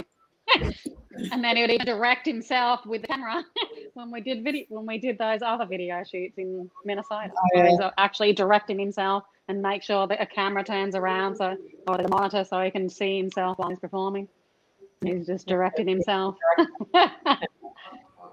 Some of those songs that he directed himself, do you guys remember them? I know Cena did guitar, but do you remember some of the songs possibly by any chance? Because I know someone's going to ask that, so I figure I'll ask it before they do. It was the one where me and Mary playing guitars and we're dressed all 70s. What's that one? The one you want to see. Yeah, the one you want to see. Oh, so he kind of directed that one. He did monitor. Yeah, but he had a cameraman, but there wasn't a director. I just had to turn the monitor around and so we could see our own performances. I think Chris Robinson was supposed to be the director because he did the Verizon commercial, but I don't think he ended up being there at that time. Wow. And I always was frustrated that the Chris Robinson Verizon commercial, that it was just, that's all they shot. It wasn't like a full video. And at least you guys did one later on. But I was surprised, especially with Prince. You know, he's like, I'm going to all right, you're directing this. We're going to you're here. Let's do another video. He would do stuff like that all the time. I was really surprised. Yeah, and that commercial was a one-off little snippet. But we were doing shows there, so it was kind of like the shows, and let's just do, you know, the commercial as well. The team choreographed that one. Yeah. So we just, anytime we did a show, we'd just recycle that same choreography. But the funny thing is me and Maya got SAG-AFTRA, the Actors Guild. We were Taft-Hartley, or that commercial was the thing that got us into SAG-AFTRA, and that's like by accident, because you're just like a second in line on stage or something in the categories. And then years later, we're just like on set doing things in other projects, and there's all these actors and things that are all dying to get into SAG. And me and Maya aren't even, you know, pursuing an acting career. But we got into SAG, and all these people are trying so hard. Yeah, I mean, it's a certain amount of hours, and you guys got it within the commercial. That's pretty awesome. Exactly. Sucks for them. Great for you guys. Yeah. Just because we were on that commercial. Yeah. Now, because people keep asking me, we'll go on it, because for me, you know, you guys were around for a while. You guys would leave and then come back. What people really want to know is the Super Bowl. I know Cyndi Lauper was talking about it a few weeks ago and said that she saw like one of you guys fall. Correct me if I'm wrong. You guys did not fall, right? Even though it was slippery. No. Okay. I slipped, but I'm going to tell you why and what she could have saw.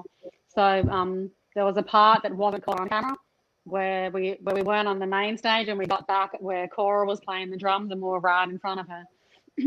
I don't even know why we even considered doing this part in the choreography, because we were just trying to do crazy big things, and Prince always wanted us to do crazy stuff.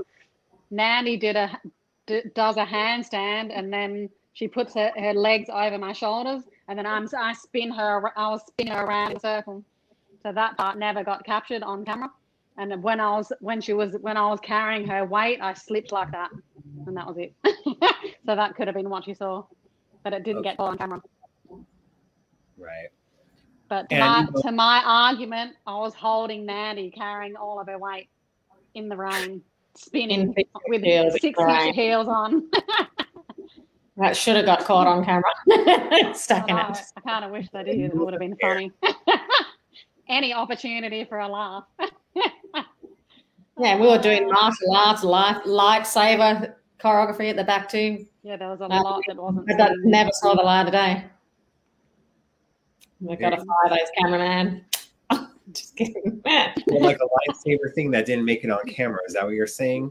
A whole routine for that? Yeah. Wow. Now, maybe the rehearsal footage that was done for Friday, maybe that'll come out, and maybe they have that if it was used from that Friday performance. Now, why I think they never. So this is my behind-the-scenes theory that may or may not be real, or good as it may not. But when we're in rehearsals for that one, like the version that they filmed that they would use to cut to if anything happened with the live feed. Prince was standing on the stage right near the elevator, and the elevator I think went down or something in one moment, and there was a microphone that was touching the lip of the stage of the lift that goes down, and it actually hit him in the head in the recording. So I was like, yep, they're not going to use that one. So then when it started raining, I was thinking back, I'm like, well, of course he's going to brave the storm and risk getting electrocuted, because he would not want the footage of a microphone hitting him in the head to air live. That's my story. I don't know if it's true or whether those thoughts are in his head, but it was a good time. Little darling. Reason to say, can you make it rain harder? For sure. You know, with that, it gives him another reason, like the whole theory of when he's telling about the rain, we can use the rehearsal footage. He's like, no, can you make it rain harder? Yeah. So please, but still. Tamar, what are you drinking right now? Is that wine? So I want to tell you a story. at the Sunset House, me and Maya walk in, Prince and Tamar are sitting at the head of the table, drinking wine out of a straw. And I was like, what's this big sci-fi world that I just walked into? To this day, everyone is just like, why are you drinking wine out of a straw? And I'm like, you will never understand the story. But it's because of Prince. But I have to say something about the Twins. So when I saw the Super Bowl performance and it started raining, I was just like, oh my God, this is going to go down as the best show ever. And so the rain is happening and I'm seeing the boots they have on because we always wore the highest of heels. But the whole time I'm like, these son of a guns are not going to miss a step when this rain comes down. Like, I knew they weren't. Like, that's how great they have always been. Like, we've never had an oopsie daisy or none of that. And so when I saw them on stage, Shelby in the highest of heels, I'm like, oh my God, like, this is epic. And then when they brought it back around for this year's Super Bowl, and I was looking at it and I was like, I would be wrong if I tweeted that there will never be a greatest of all time Super Bowl halftime show. But everybody knows that was like by far the best show ever. Yeah. Thank you. It was all me. I know. It was all you. And we didn't. I think I saw a choreography piece, like 1 or 2 steps that I might have interjected in one of the shows. That's all I kept saying was like, "Ooh, I know that move. Ooh, I know that move." She should have got choreography credit. So I'll send you one of those SAG documents so you can recoup. And we. So tell us about. And we didn't even know what the Super Bowl was either. We were even more green when it came to sports. Me and Mandy, so we were rehearsing in Vegas, and I'm like, only 10 people are going to watch it. Yeah, I don't even know what it is. And I remember seeing the Michael Jackson thing. We're rehearsing for the Super Bowl, and they're all like going, "What?" Everyone's going, "Do you know what that is?" And I said, "No." It's only the biggest aired television show. Everyone comes back with that. So, the whole time I was like, okay. That's probably why he chose us, because we were always green. I just told everybody, like, I didn't know who like Morris Day and the Time were. I didn't know who Tony and I didn't know any of them. Yeah, it's like. Yep. I said, Morris Day and the Time, they're like a comedy version of Prince. Is that like his alter ego, or he couldn't? He does all that comedy stuff behind the scenes, but then maybe who are these guys? Like, do they get to be the comedy version of him so he can express himself through them or something? Because he kind of does a little bit of that on stage, but not all the time. Oh my God! Oh, so good. Isn't it one time, like when you guys were doing rehearsals at the house, that you didn't know some of the songs from Purple Rain, and he made someone go get the Purple Rain sounds? Like, go to Tower Records, get them my music. They need to learn my music. Is there something that happened like that? That sounds right. I don't remember it though. I don't remember that. But my manager at the time, she was there, and Prince was standing over at the little stage, and I had learned some songs on my guitar. I never learned music, but I put chords together and put some songs together. And Prince is sitting back there, and I was like, this is why I asked him. I wanted him to play the chords of my song. I remember that. You put out the guitar. And my manager at the time goes and exits stage left. Oh, and you knew. She's laughing. I'm thinking back to, all the video, just some of the videos and the incense and candles. Is he playing the guitar in those videos? I don't remember. So innocent, because I wanted him to learn the chords to my song. So innocent in your own world, your own ego. But he actually did rewrite one of the songs that me and my sister released called Balloon.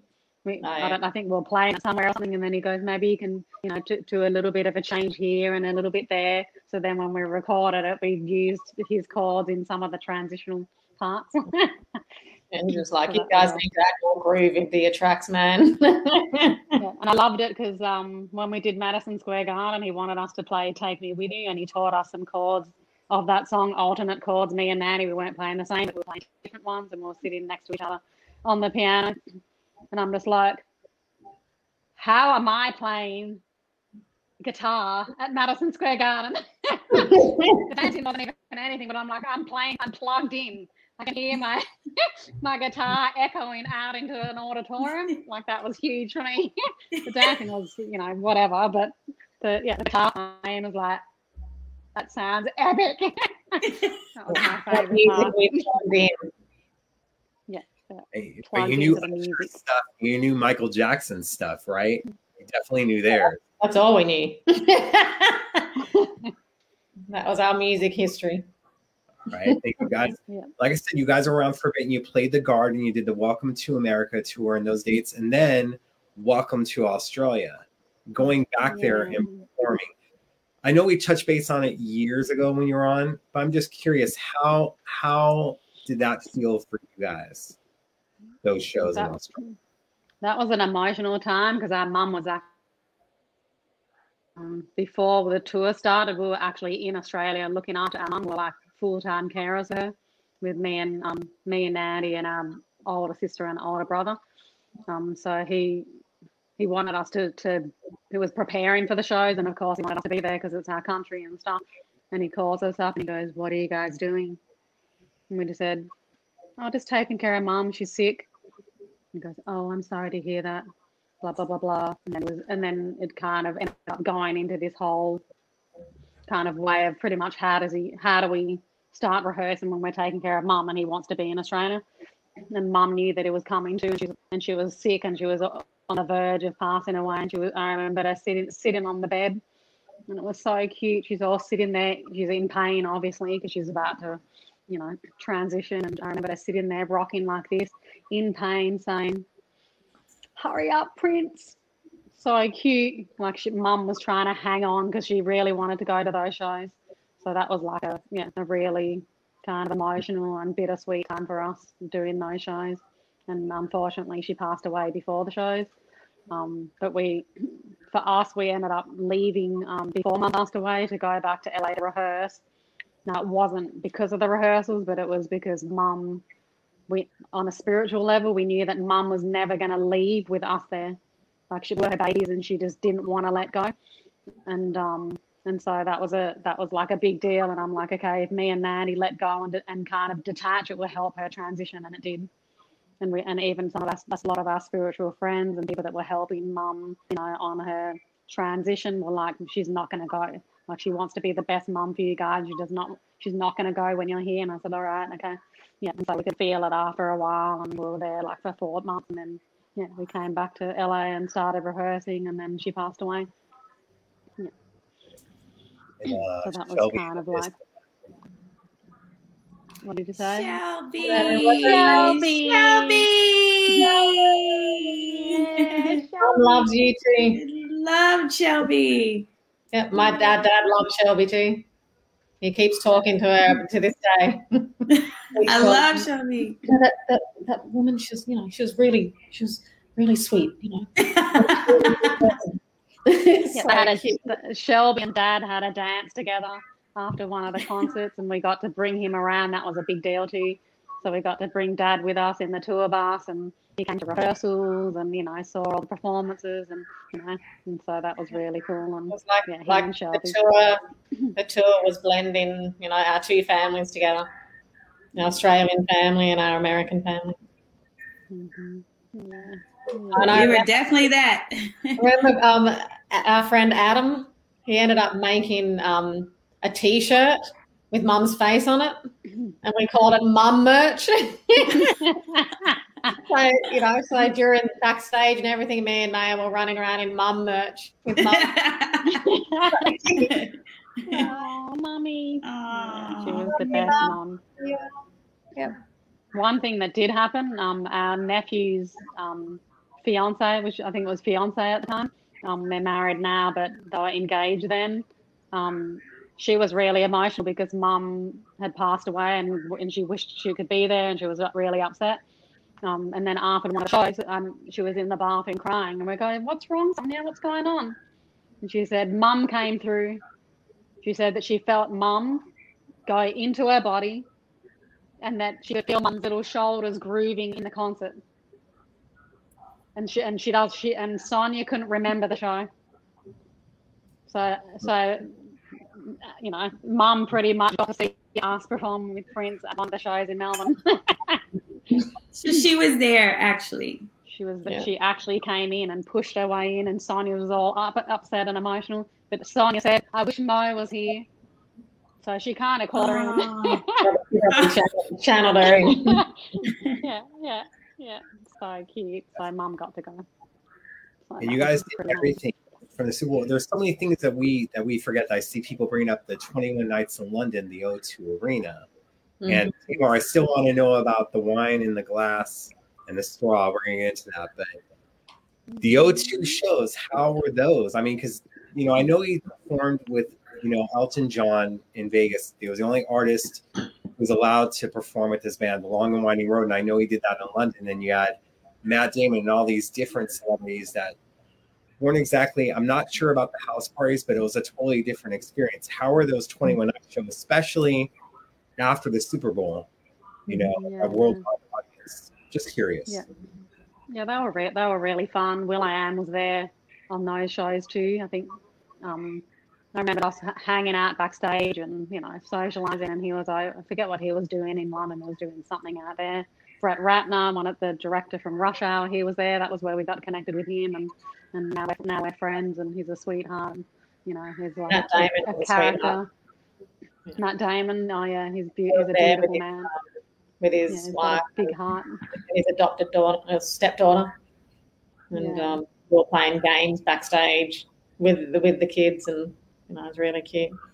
What's her name was there too? Selma Hayek. What's the other girl?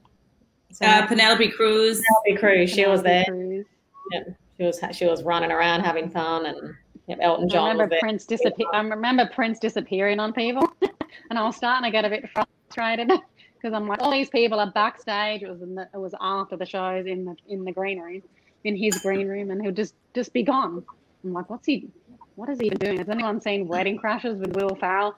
And he called out about his mum saying, "Mom, Meatloaf, what is she doing back there?" I told the Prince, what is he even doing back there? The party's out there, everyone's there. And I just pop in, and he's just sitting on the computer. Yeah, like he was the king. Or something. He was the king of ghosting. To this day, that I learned that from him too. Like when people come to the house and game nights, like I ghost. He's the king of ghosting. Yeah. We had a movie night at one of his hotels, I think at the Beverly Hills Hotel, and we're all sitting there watching a movie, and he gets up and goes into the room or somewhere, and then the security guard comes in like an hour later saying, "All right, you guys ready to go?" And we go, "Well, where's Prince?" "Oh, he's gone. He left like an hour ago." Yeah, that was always the case. Remember, it was like Guacamole was there that night, and her brother, and at the Beverly Hills Hotel, and he left and went to the room, and we were all sitting there just laughing and kikiing and da da da da. Next thing you know, he's like gone. You're like, what? Why did you invite us over to be gone? Yeah, we don't get it. Occasionally he would leave to get changed and do a wardrobe change, and then he'll come back out with a new outfit on. Probably more at the big parties. Three changes in one night. The Hollywood ones. Yeah. Were y'all there? Were y'all there when we went to the movies in Minneapolis, and it was Sheila? No, it was Vegas. It was Sheila E., her mom, her dad, her sister, me. Were you guys there? You guys were there. You performed at the show. Why weren't you there? We should have been there. I remember doing the Minneapolis movies. I remember the Minneapolis movies going there, but I don't remember going to the movies in Vegas. Yeah. Maybe it was Minneapolis. Maybe it was. We did the same thing at the movies, though, in Minneapolis. Yeah, leave. Organize a whole busload of people. And then he wouldn't be there. Yeah, he private screen. He'd watch 5 minutes or 15 minutes. And if he's not feeling it, he'll be out. He would leave. And I'm like, well, I'm enjoying it, so I'm staying. Yeah. And then everyone's like, "Am I staying? Should I go?" Right. Everybody was like, I don't know if I should stay. Then if he would invite us and people wouldn't go, then he'd be like, "You're not going." And then he wouldn't show up. And then eventually you caught on to him not showing up. You're like, "Are you going to be there? Okay. If you're not going to be there, I'm not getting out of my house to come and watch a movie." Like, Well, only doing it for you. I love being curled up or cuddly at home. Like, really like going out anyway. I remember when there was times where the after shows, because me and Maya weren't choreographed into them, And then when Shelby ended up joining the band, she's like a kid in a candy store. And we're like, yes, he can focus on her, and we're going to exit that. Fresh meat. Taking a freaking 15 minutes of fame, just killing it. He was mad at me in New York when we did Jay-Z's after club party. He was so mad at me. He did not call me until like 1 a.m. And he was like, "What are you doing?" I was like, "I'm in the bed." I was like, and he was like, "Well, we're over here at so-and-so and you should come through." I was like, "I'm in the bed." So he was upset, whatever. End up going over there. And next thing you know, the party is like lit. And I'm like, what is happening? You know, he was good for that. Like calling you up, and he would get offended if you didn't like want to come hang out at 2 a.m. You're like, I'm asleep, you know? I want to say something. There's something about that. Like, speaking of what I feel like I've taken from Prince around living in the moment. So I once I started practicing that myself. I wasn't practicing it with him. It was kind of after he passed, and then the practice of that kind of hit me for myself. I'm like, oh, this is what Prince was doing. This is how he was living. And I actually started practicing that. And I went to a few events in Los Angeles. And I left when I felt like it, and I didn't say goodbye to people. And it wasn't, it was because I was practicing living in the moment that the feeling of saying goodbye, it actually felt like the past already. Like going into that conversation felt like the past, and I would just walk out. So there was like 3 events in one day that I went to, and it shifted out of that moment, and it has the experience of feeling so free. Well, it's free in the moment with no attachments to anything. Us in our human bodies, you can feel all attached to that. Well, they didn't say goodbye and all blah, blah, blah, blah, blah, blah. But I get it. I get what he's saying. It's just pretty much being like a free spirit, doing what you want when you feel like it, and keeping your that keeps the momentum and the energy of your trajectory moving instead of anything getting old and stagnant. Like he would say, ew, the past, don't talk about that. Oh, Prince, remember when you told us about The Secret and you sat us all down and we watched that video, blah, blah, blah, blah.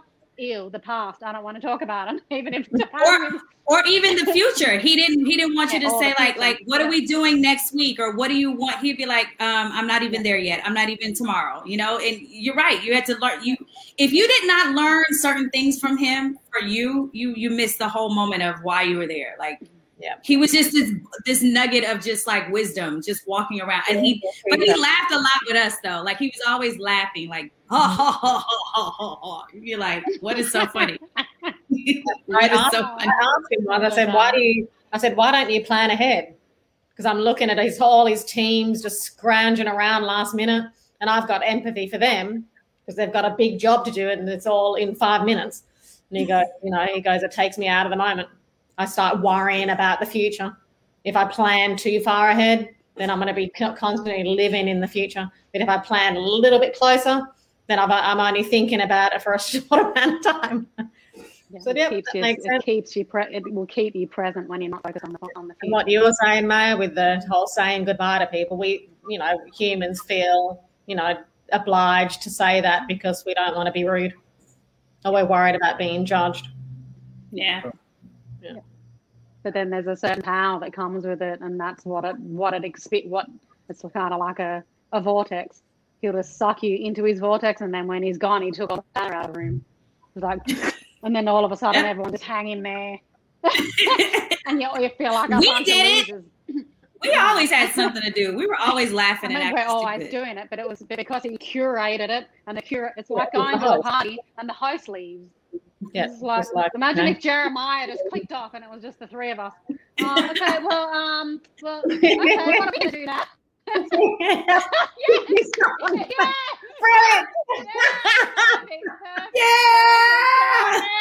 We have the stage. Okay, guys. So what are we doing now? So Tamar, I'm going to take over the hosting right now. So this HBO thing, what's going on with that? You can't share any more info. Oh my God, I know. I'll tell you guys about it off the cuff. But I'm constantly in scripts. I wish I could show you guys my makeshift office right now. I love it. Beautiful, Jeremiah. Perfect timing. I love it. See, he took all the power away.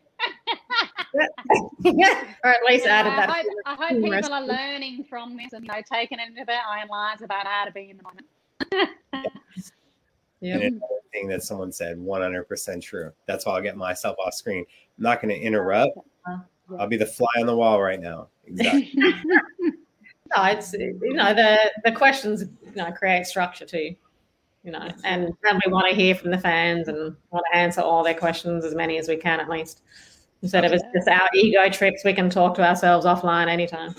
So somebody did ask, so maybe you guys can answer. They said, did you ever get any sleep like during those times? You guys can answer. Yeah, we got sleep. I didn't. I slept on the private jet. Right. I was sitting there. I was trying to sleep on the private jet, and he's keeping us up. I'm trying to play music. I'm like, I don't want to listen to some other person's album on your rickety tape recorder, whatever it was, portable little tape deck. This portable tape deck trying to wake us up. It was Tony Braxton. Tony Braxton, like, we know this album. I'm trying to sleep. Go away. In Vegas, we would leave. This is what me and Naomi would do because we were recording our music at the time. We would do the show. It would probably be done at like 1 o'clock, and then there'd be an after party for another 3 hours, and then he would want to do a photo shoot till the sun came up. So we're all there glummed up under a waterfall or some crazy doing photos of Manny Nicholas. And then as soon as the sun would come up, we would jump in our car and drive back to LA. So we would literally be up all night so we could go and record it and with our producers in LA. We had an apartment there, 4 days a week. I should have rented it out.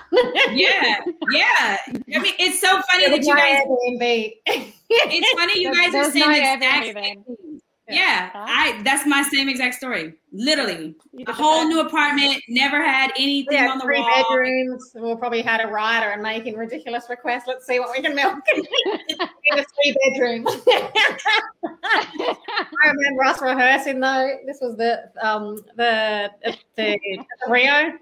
Me and Naya had these white hooded bathrobes, and Prince used to throw us songs, and we have to choreograph last minute. And we didn't have he never rented like a rehearsal studio for us. Like we'd just have to literally choreograph wherever we were, in the hotels, backstage, whatever. And so we'd have those the porch windows that slide off open and closed. But at night there's a reflection so you can see yourself in it. And me and I had these bathrobes and we were choreographing with these robes on with hoodies. And this is like not to make fun of the past, but we did look like Ku Klux Klan dancing, doing choreography with our heads bobbing back and forth.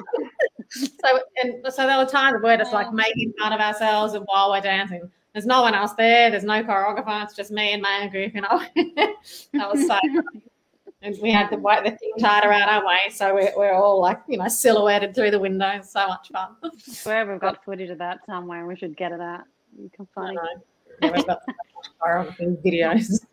Kathy, we do not know who the PR person was. I don't think he even had a PR person. Like, I know, right? He was like, yeah. Twins, what's your favorite song to dance to? And then two of our favorite peace songs. My favorite peace song? Well, my favorite peace song is Adore. I cannot listen to this song to this day. I can't. I can't listen to it. But you guys, you know what choreography I did like was Black Sweat. Work it up. Whatever Fatima did. Killed it, man. Just watching her choreograph.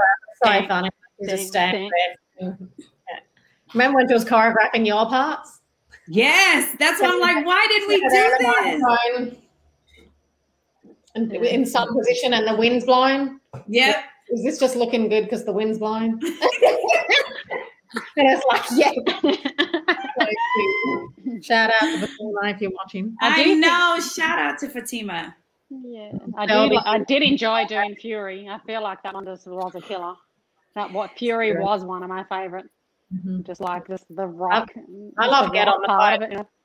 Oh yeah, Get on the Boat. Get on the Boat because I love salsa music, and it's had all that embedded in it.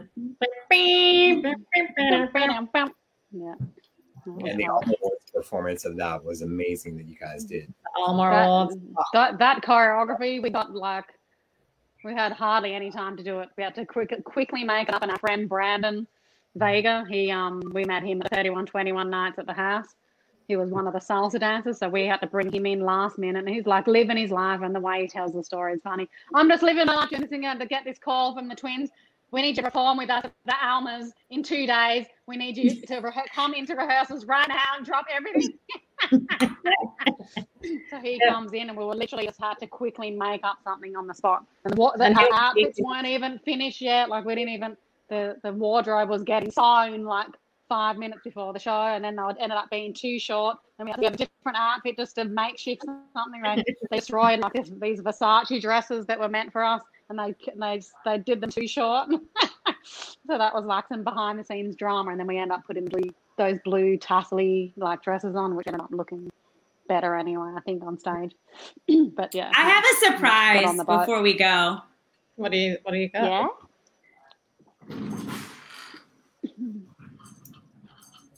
Look what I found when I came back to Houston. Oh, A little wardrobe. A little handmade freaking workshop outfits. That's so cute. I have y'all's here too, so I have to give them to you. Oh, you do? Oh, yeah, I have your y'all's mum too. made those ones, right? Yep. Mummy. It's so fun. Oh, seamstress. Wow. I love it. I've got other shit back there. I'm in Mexico and all my stuff's in storage in LA, so I can't pull anything out. Yep. Send our love to Mummy. Beautiful. We gotta do a whole episode. Yeah. I do want to announce something quickly. Yes. Me, Nandy, Tamar, and a bunch of MPG are going to start doing like a regular Clubhouse event for anyone that's on Clubhouse. We're starting this coming Saturday at 12 p.m. Eastern Standard Time. So I'll start. We're going to start promoting Eastern? it. That anyone Pacific. Pacific Standard Time, 12 noon Pacific Standard Time. I'm still kind of wrangling the troops for that, but that should be really fun if anyone wants to jump in and connect with everyone else, and Rashida and Mai Tai is probably going to join, and it'll be a fun, like, cool reunion in that space too. So, and Tamar's joining us too, so that's going to be fun. So we're all co-hosting together, so it's going to be a blast. Awesome. Yeah. I have a few days to get on Clubhouse, then. I have an invite, so I need to get on there already. That's awesome. Yeah, you'll love it. It's really fun because no one cares about what they have to look like, and all celebrities popping in and out because everyone's just in the middle of their day, and they don't have to plan a whole, I'm going to set up and do all this thing, People just kind of jump in, and it's just got a really cool, kind of equal playing field kind of energy to it and contribution. I've seen a lot of people like raising money on it and supporting each other, so it's really fun. So yeah, that's going to be fun. A question? Awesome. What did you say? People are asking, they want to know if he policed your food or he tried to make you guys be vegetarian. Oh, that one. No, one time we did come in from our favorite restaurant. Remember, we used to go to the Lux or whatever. And remember I came in with a turkey burger or something. And remember he smelled it, or he was like, "What does that smell?" Yeah, he didn't police it. He didn't police it. It's just he doesn't want it around. Yeah, I didn't want to smell it. Yeah, I used to get the chicken Caesar salad. The chicken Caesar salad smell. Yeah. But maybe it happened for you and for us, and it could have been 2 different times. But yeah, I felt like I had to go and put it back in the car. Actually, this is a hilarious moment. Me and Maya, our first car out here was like a Honda Civic that we shared, and we pull up the hill to Prince's Palace off Sunset, and the whole engine starts to go. The smoke comes out of the engine right when Prince walks out with Rashida. Embarrassing. That's a football player's house off Sunset. Oh my God. I had a memory of the exhaust blowing out on his pants. I don't know if that's true, but I could have made it up. Probably. See, you can't trust your memory. Tony Bonnie was asking about Good Morning America show, and if we had any fun stuff there. And Webby Awards. I don't remember that. I don't know what that one was. Webby was just basically by himself. But yeah, the Good Morning America at Bryant Park, because you guys did get on the boat. Yeah. One thing I remember is we stayed at the Four Seasons, which is right across the street. Like it was literally right across the street. Actually, Weren't we at the Bryant Park? no, we're at Brian on the Park. Bryant That hotel, Park? the best one Amazing. across the whole thing. You know, those in the movies where you see these rich people up on patios with, you know, floor to ceiling windows that are like 2 stories, and then there's patios out on the front. It was pretty much like that. That was one of my favorites. They had sheer curtains, and I remember. Yeah, I remember doing a photo shoot with myself with my big camera. I had a big professional camera, and with a big lens and everything. And I remember doing. I wasn't even the iPhone didn't have as the cameras weren't as good, but I did use my professional camera to do a whole selfie shoot in there with those white billowing curtains. And then we didn't have like wardrobe, so we literally just went shopping and bought clothes at like H&M or something. Yeah, and we then sure did. That's what we wore on the. What was that car we got picked up in some? I forget the name of the car. It's one of those really expensive cars. I think it's not a Bentley. It was a Maybach. I think it was a Maybach. A Maybach. It was a Maybach, yeah. No, that's where we went to the Oscars in. Remember? We went to the Oscars in the Maybach. The one with the curtains and all that stuff. Because I remember the Oscars after party or something. I remember taking it to go shopping when we were running around trying to get those outfits. And I think we just went to H&M. I think we went to H&M and got the little sailor outfit. Yeah, the little white stripy shorts tops with the shirts. And that's why we're dancing around in like suit jackets. Hilarious. It was cute. What are we going to wear? It still looks cute and daytime. I love those daytime shows though, because it feels like you can connect with the audience better. Like you can see all the little shining faces, you know. Like we can see in the dark, and then we're all up on a pedestal. You can't feel more, you know, more connected. It's nice. Yep. I see people talking about the Butter show. That was, I think, the night after the Good Morning America performance. A lot of people, the Butter is better. Yeah, the Butter show in New York. The girls didn't come. That was the day he was mad at me and had me come back out and perform. Yeah. Okay. I was the brunt of the get up out of bed. Yeah. But we were probably just cozied up in bed at that time in that luxurious hotel watching Netflix. If Netflix was no, you guys probably had your phone off. You probably were smart and had your phone off, and I'm the only one who had mine on. Yeah. And then all these fans are like dying to spend time with him, and we're sitting here like trying to run away because it's too much. We're tired. We can't get up with his energy. Any music projects in the future? Someone's asking. In the near future? I'm directing now, so that wouldn't be an answer for me.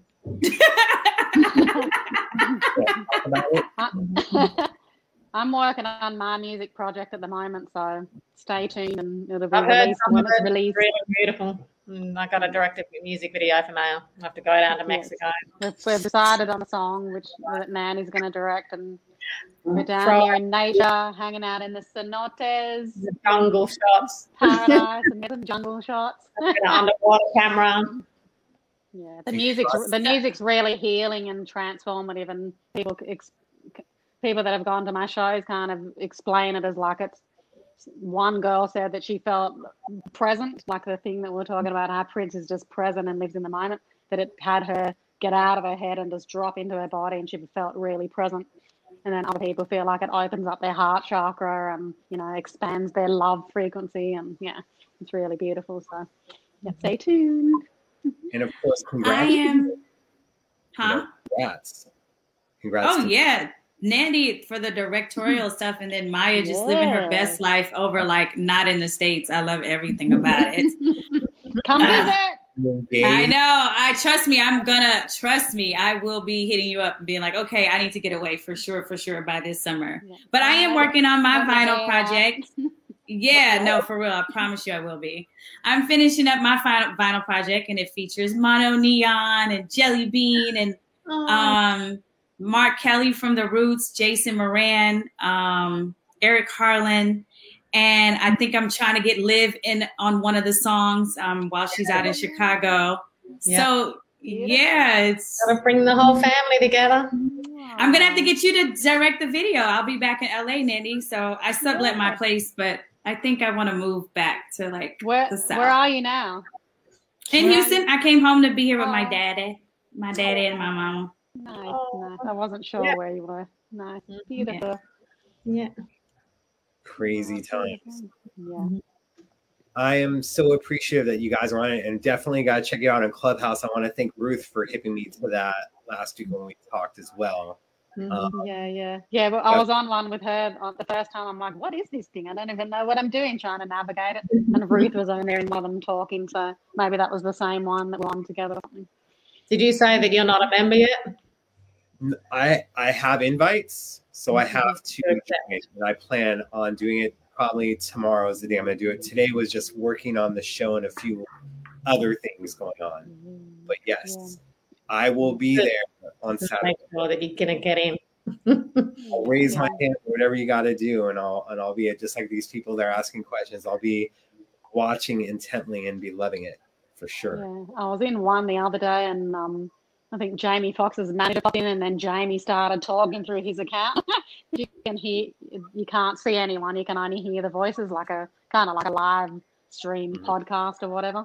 So that was hilarious, just seeing how he kind of ducked into his manager's account and then starts talking, and then they all sharing about whatever they were talking about. But there's some cool ones. I even saw was on one the other day, and I felt like they were jamming live. I'm like, I felt a little bit of delay, but I was like, I wonder how this would work if we could get the NPG to do a live jam on there. So I'm going to talk to Morris about it and see whether maybe one of the events on one of the Saturdays we can see if we can work it out, on the technology side. But that would be really fun. But yeah. Before I let you go, I'm going to pull myself off screen and just have you guys be the show for a little bit, so you guys do your thing. Questions? Let's just we should answer some more questions. Ladies, where did it go? Have you did anything with Maite and Sheila?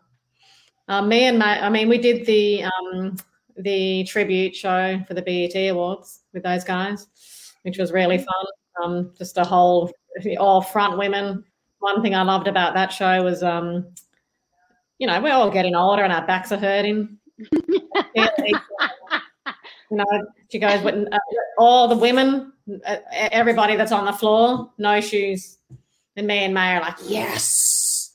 We had to put sneakers on for those little wheelies when we roll around on the stage. But we just, we took our shoes off and running around barefoot. We had to scrub them a lot afterwards, but we were very happy.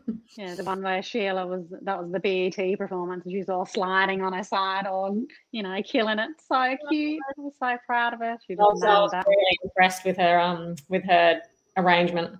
Shelby, yes. Just freaking killed it. Yeah. Anyone else? What about the wine glass? The thing. Yeah, it's just Prince just felt like if you drink it out of the glass, you stain your teeth. And so every time I had wine, he would be like, want a straw? And it just became the thing. So it's a kind of a cool little memory. Yeah. One thing that came up for me and my partner since we've been down here is I got gifted actually from my friend, a good friend of mine, the actress Rosario Dawson.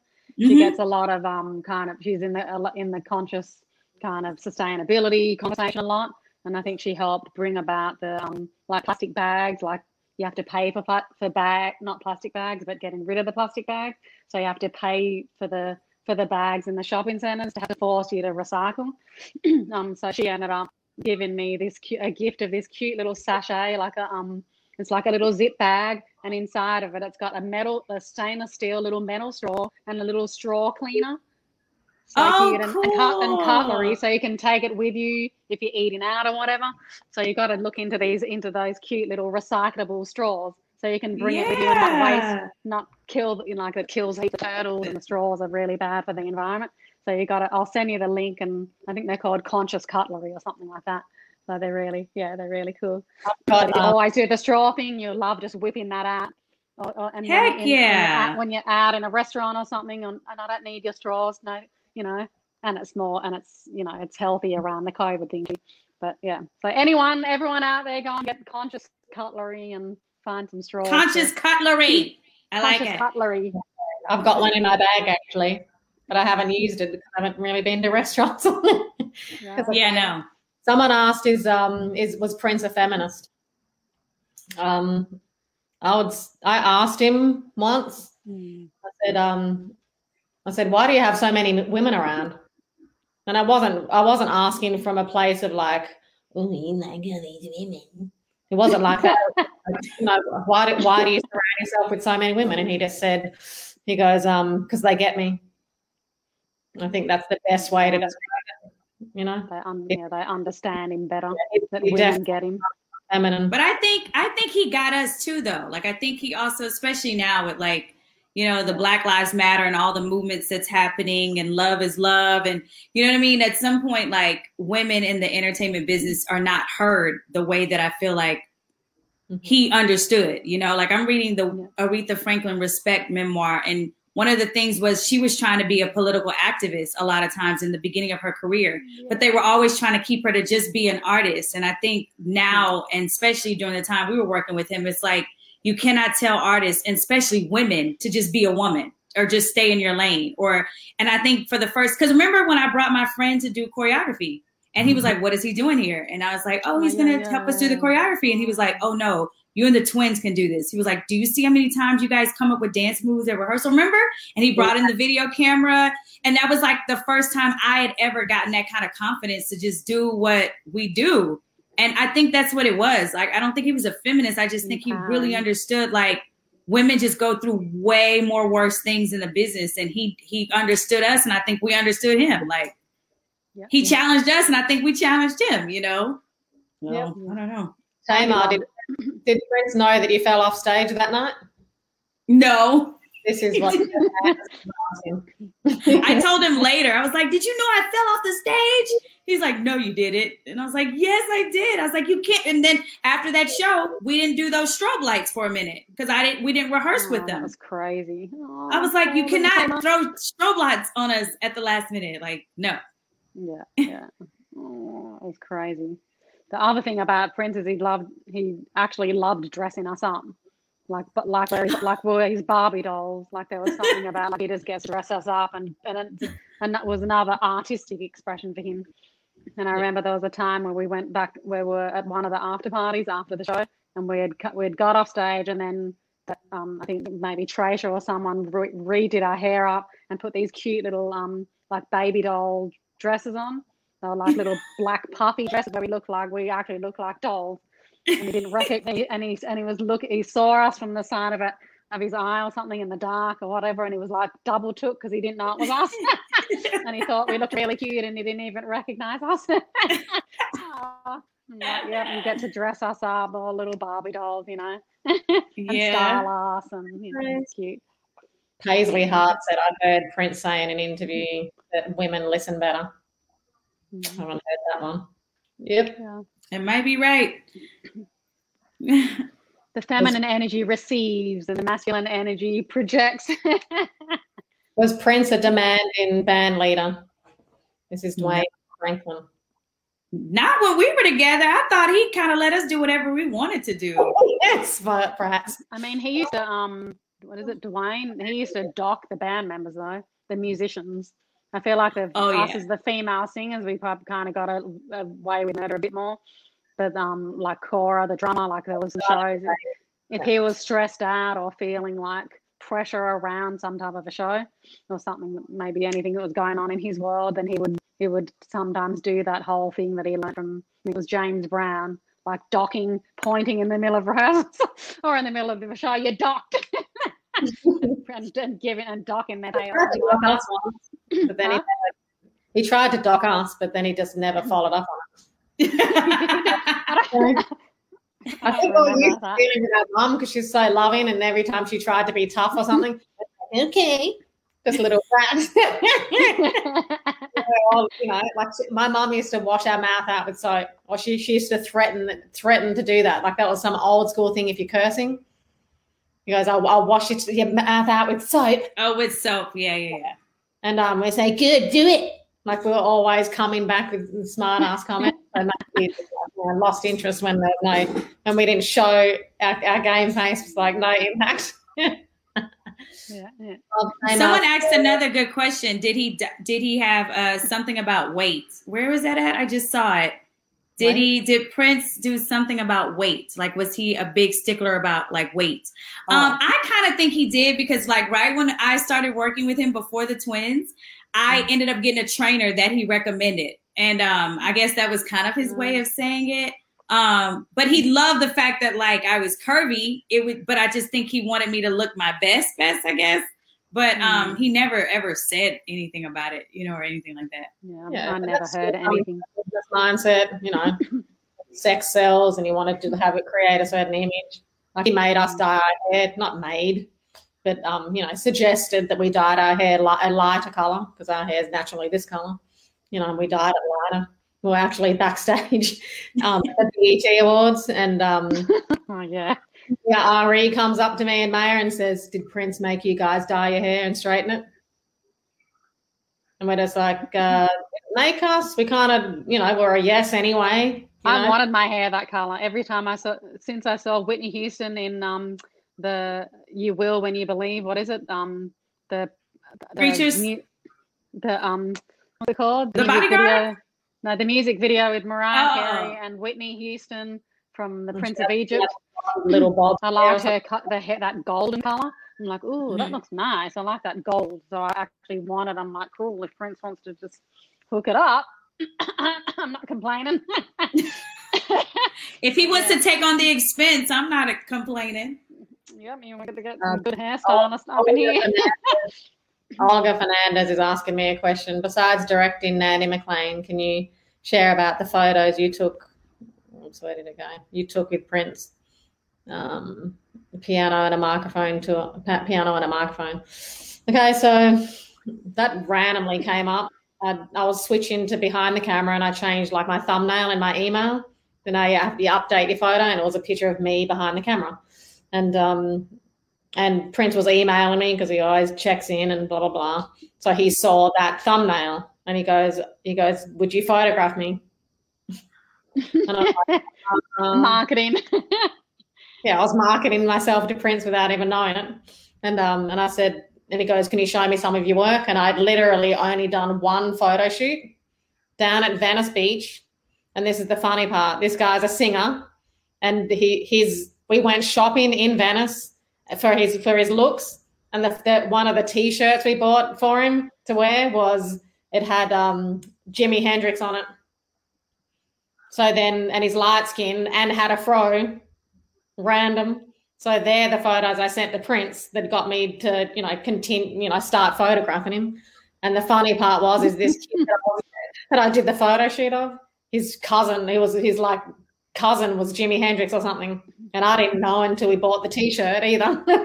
and I said, "Look, Prince," I said, "Do you want to do daylight shoot or do you want to do studio?" And he goes, "Let's do studio." And I said, "I don't have no idea about lighting." I said, "I just take photos and just do whatever I want, dress the subject, to make it look good however I feel, but I don't know anything about lighting." And he goes, "We'll figure it out. We've got lights." I'm just like, so literally, a lot of those shoots, he flew me out there, and we did I think 3 of them, and literally, like he's got these lights sitting there up against the wall, and we're like twisting them and turning them, and all this stuff, doing it all natural together, and and he goes, "Do you want to get dressed up?" So I get dressed up to take photos of him, and then he starts educating. He likes to be photographed. So then he'll put me in the spot where I'm going to put him, and then take a picture of it. And he goes, see that angle? And I like that angle like that. And he goes, "See how your head's down and your eyes are up?" Because he likes all that drop look. So you could say that Prince taught me, how he likes to be photographed, and taught photography, angles and technique. Goes, "See all that negative space? Like, see this photo right there? Like, right. What's all this here? What's all this? Like, get rid of that." That is so dope. I didn't even know that story, Nandy. Yeah. Crazy. So I've got photos from back then that he took of me laying on the couch.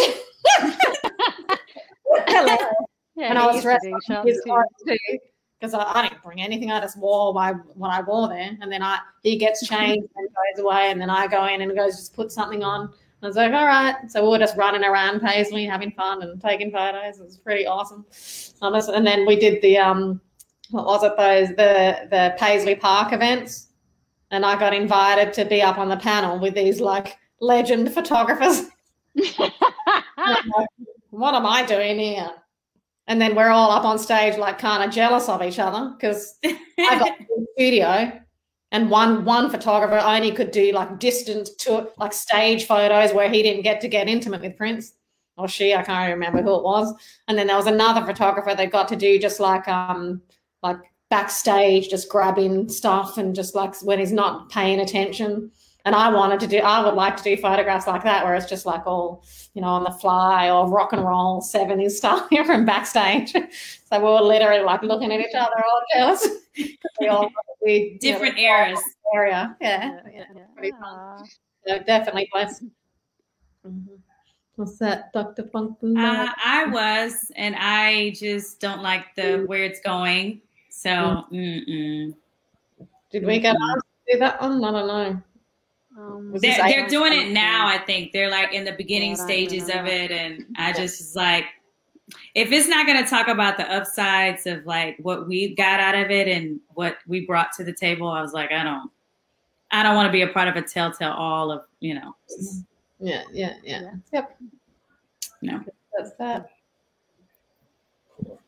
Did you do a wardrobe change?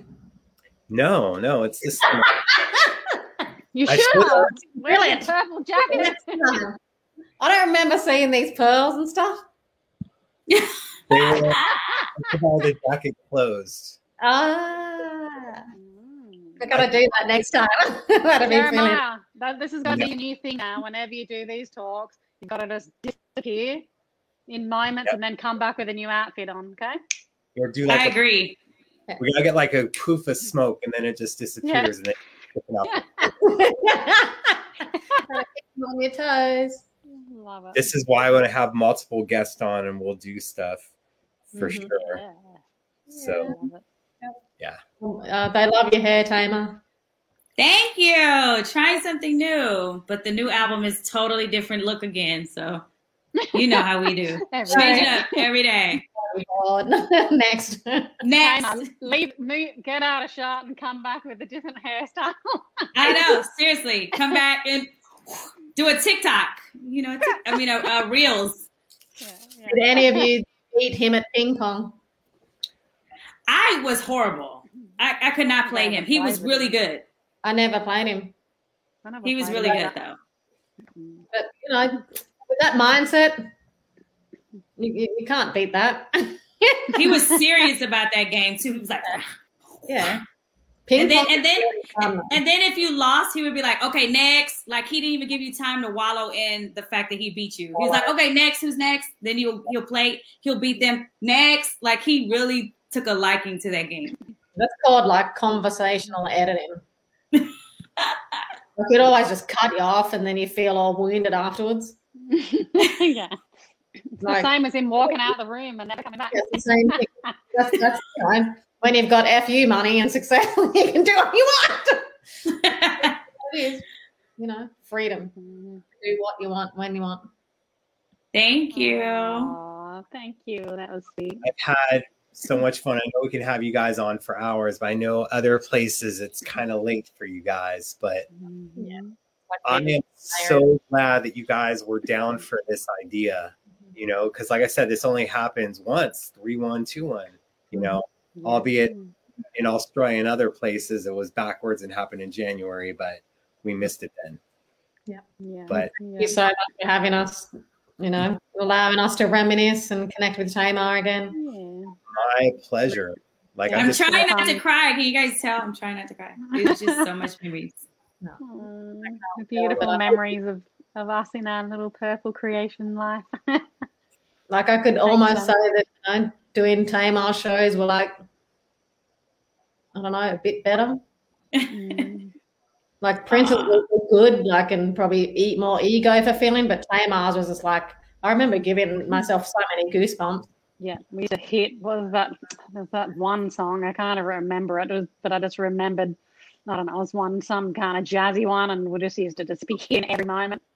I mean, that was our training ground to be in there. That was our first practice. They made together, you know, it was all, you know, Tamar's influence and mixed with Prince, and you know, just beautiful, beautiful songs. There's all the melodic and the feeling and the heart that came out of it, you know. Yeah, beautiful. Anything you guys want to say in closing? I know you guys have been saying it, but I just want to give you opportunities. I mean, I'm a director now, so if anyone needs any, you know, content, hit me up. You know, I create branded content, music videos, or short form content. My website is nandymclean.com, and you can do the /contact if you want to reach out, or just look at my website and my work's there.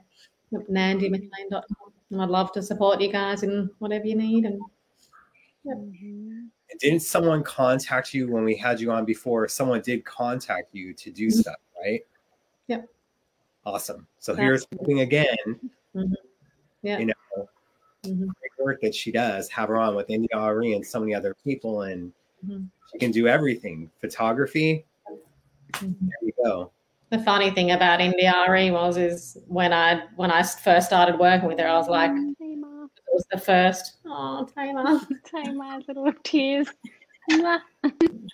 With the India video, it was the first video that I did where I was actually like competing against other directors, and so when we were in hair and makeup and we were getting her dressed up, I was like, how many? I was like, I want to know how many people that I beat, because it was like a competition. She goes, yeah, there were 12 others.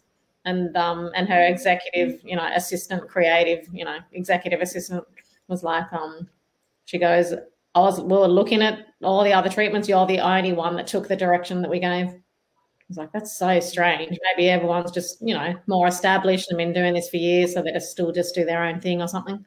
And they said I was the only one that listened. And I said, did India know who I was? Because I had met her years ago. And I said, and she goes, nah. I said, because I was like, maybe that could have got me the job or something. I don't know. You know, all of that type of stuff. Like Prince is still, actually, this is a funny part. So when India's manager sent me an email to do the job, and they sent me the director's note, the first image that I saw was a meme of Prince. One of them sent a meme of Prince in the email. And I was like, so that, to me, it felt like Prince was like, you know, shining down and, you know, and orchestrating it up in the ethers. So, yeah, it's like. Awesome. All right. Thank you guys so much for being on. I appreciate it beyond words, and I know that the fans truly loved it, and we wanted to do something special for them since we couldn't do a live event anywhere, you know. But next time we've got to sing. We've got to jump into Tamar's harmonies. Yeah. To our trail. 100%. But thank you guys again for being on so much on 3121 Day. You guys are part of history, and I cannot wait to have you guys on again. Absolutely. When things open up and we can have like guests in a real studio, I'd love to have that one time. Yep. Yeah, that's it. I love you guys so much. You guys made life so easy. I just so miss you guys. Yeah. You too, Don. Well, we'll see you on Saturday. Yeah, I know. We'll talk on Saturday.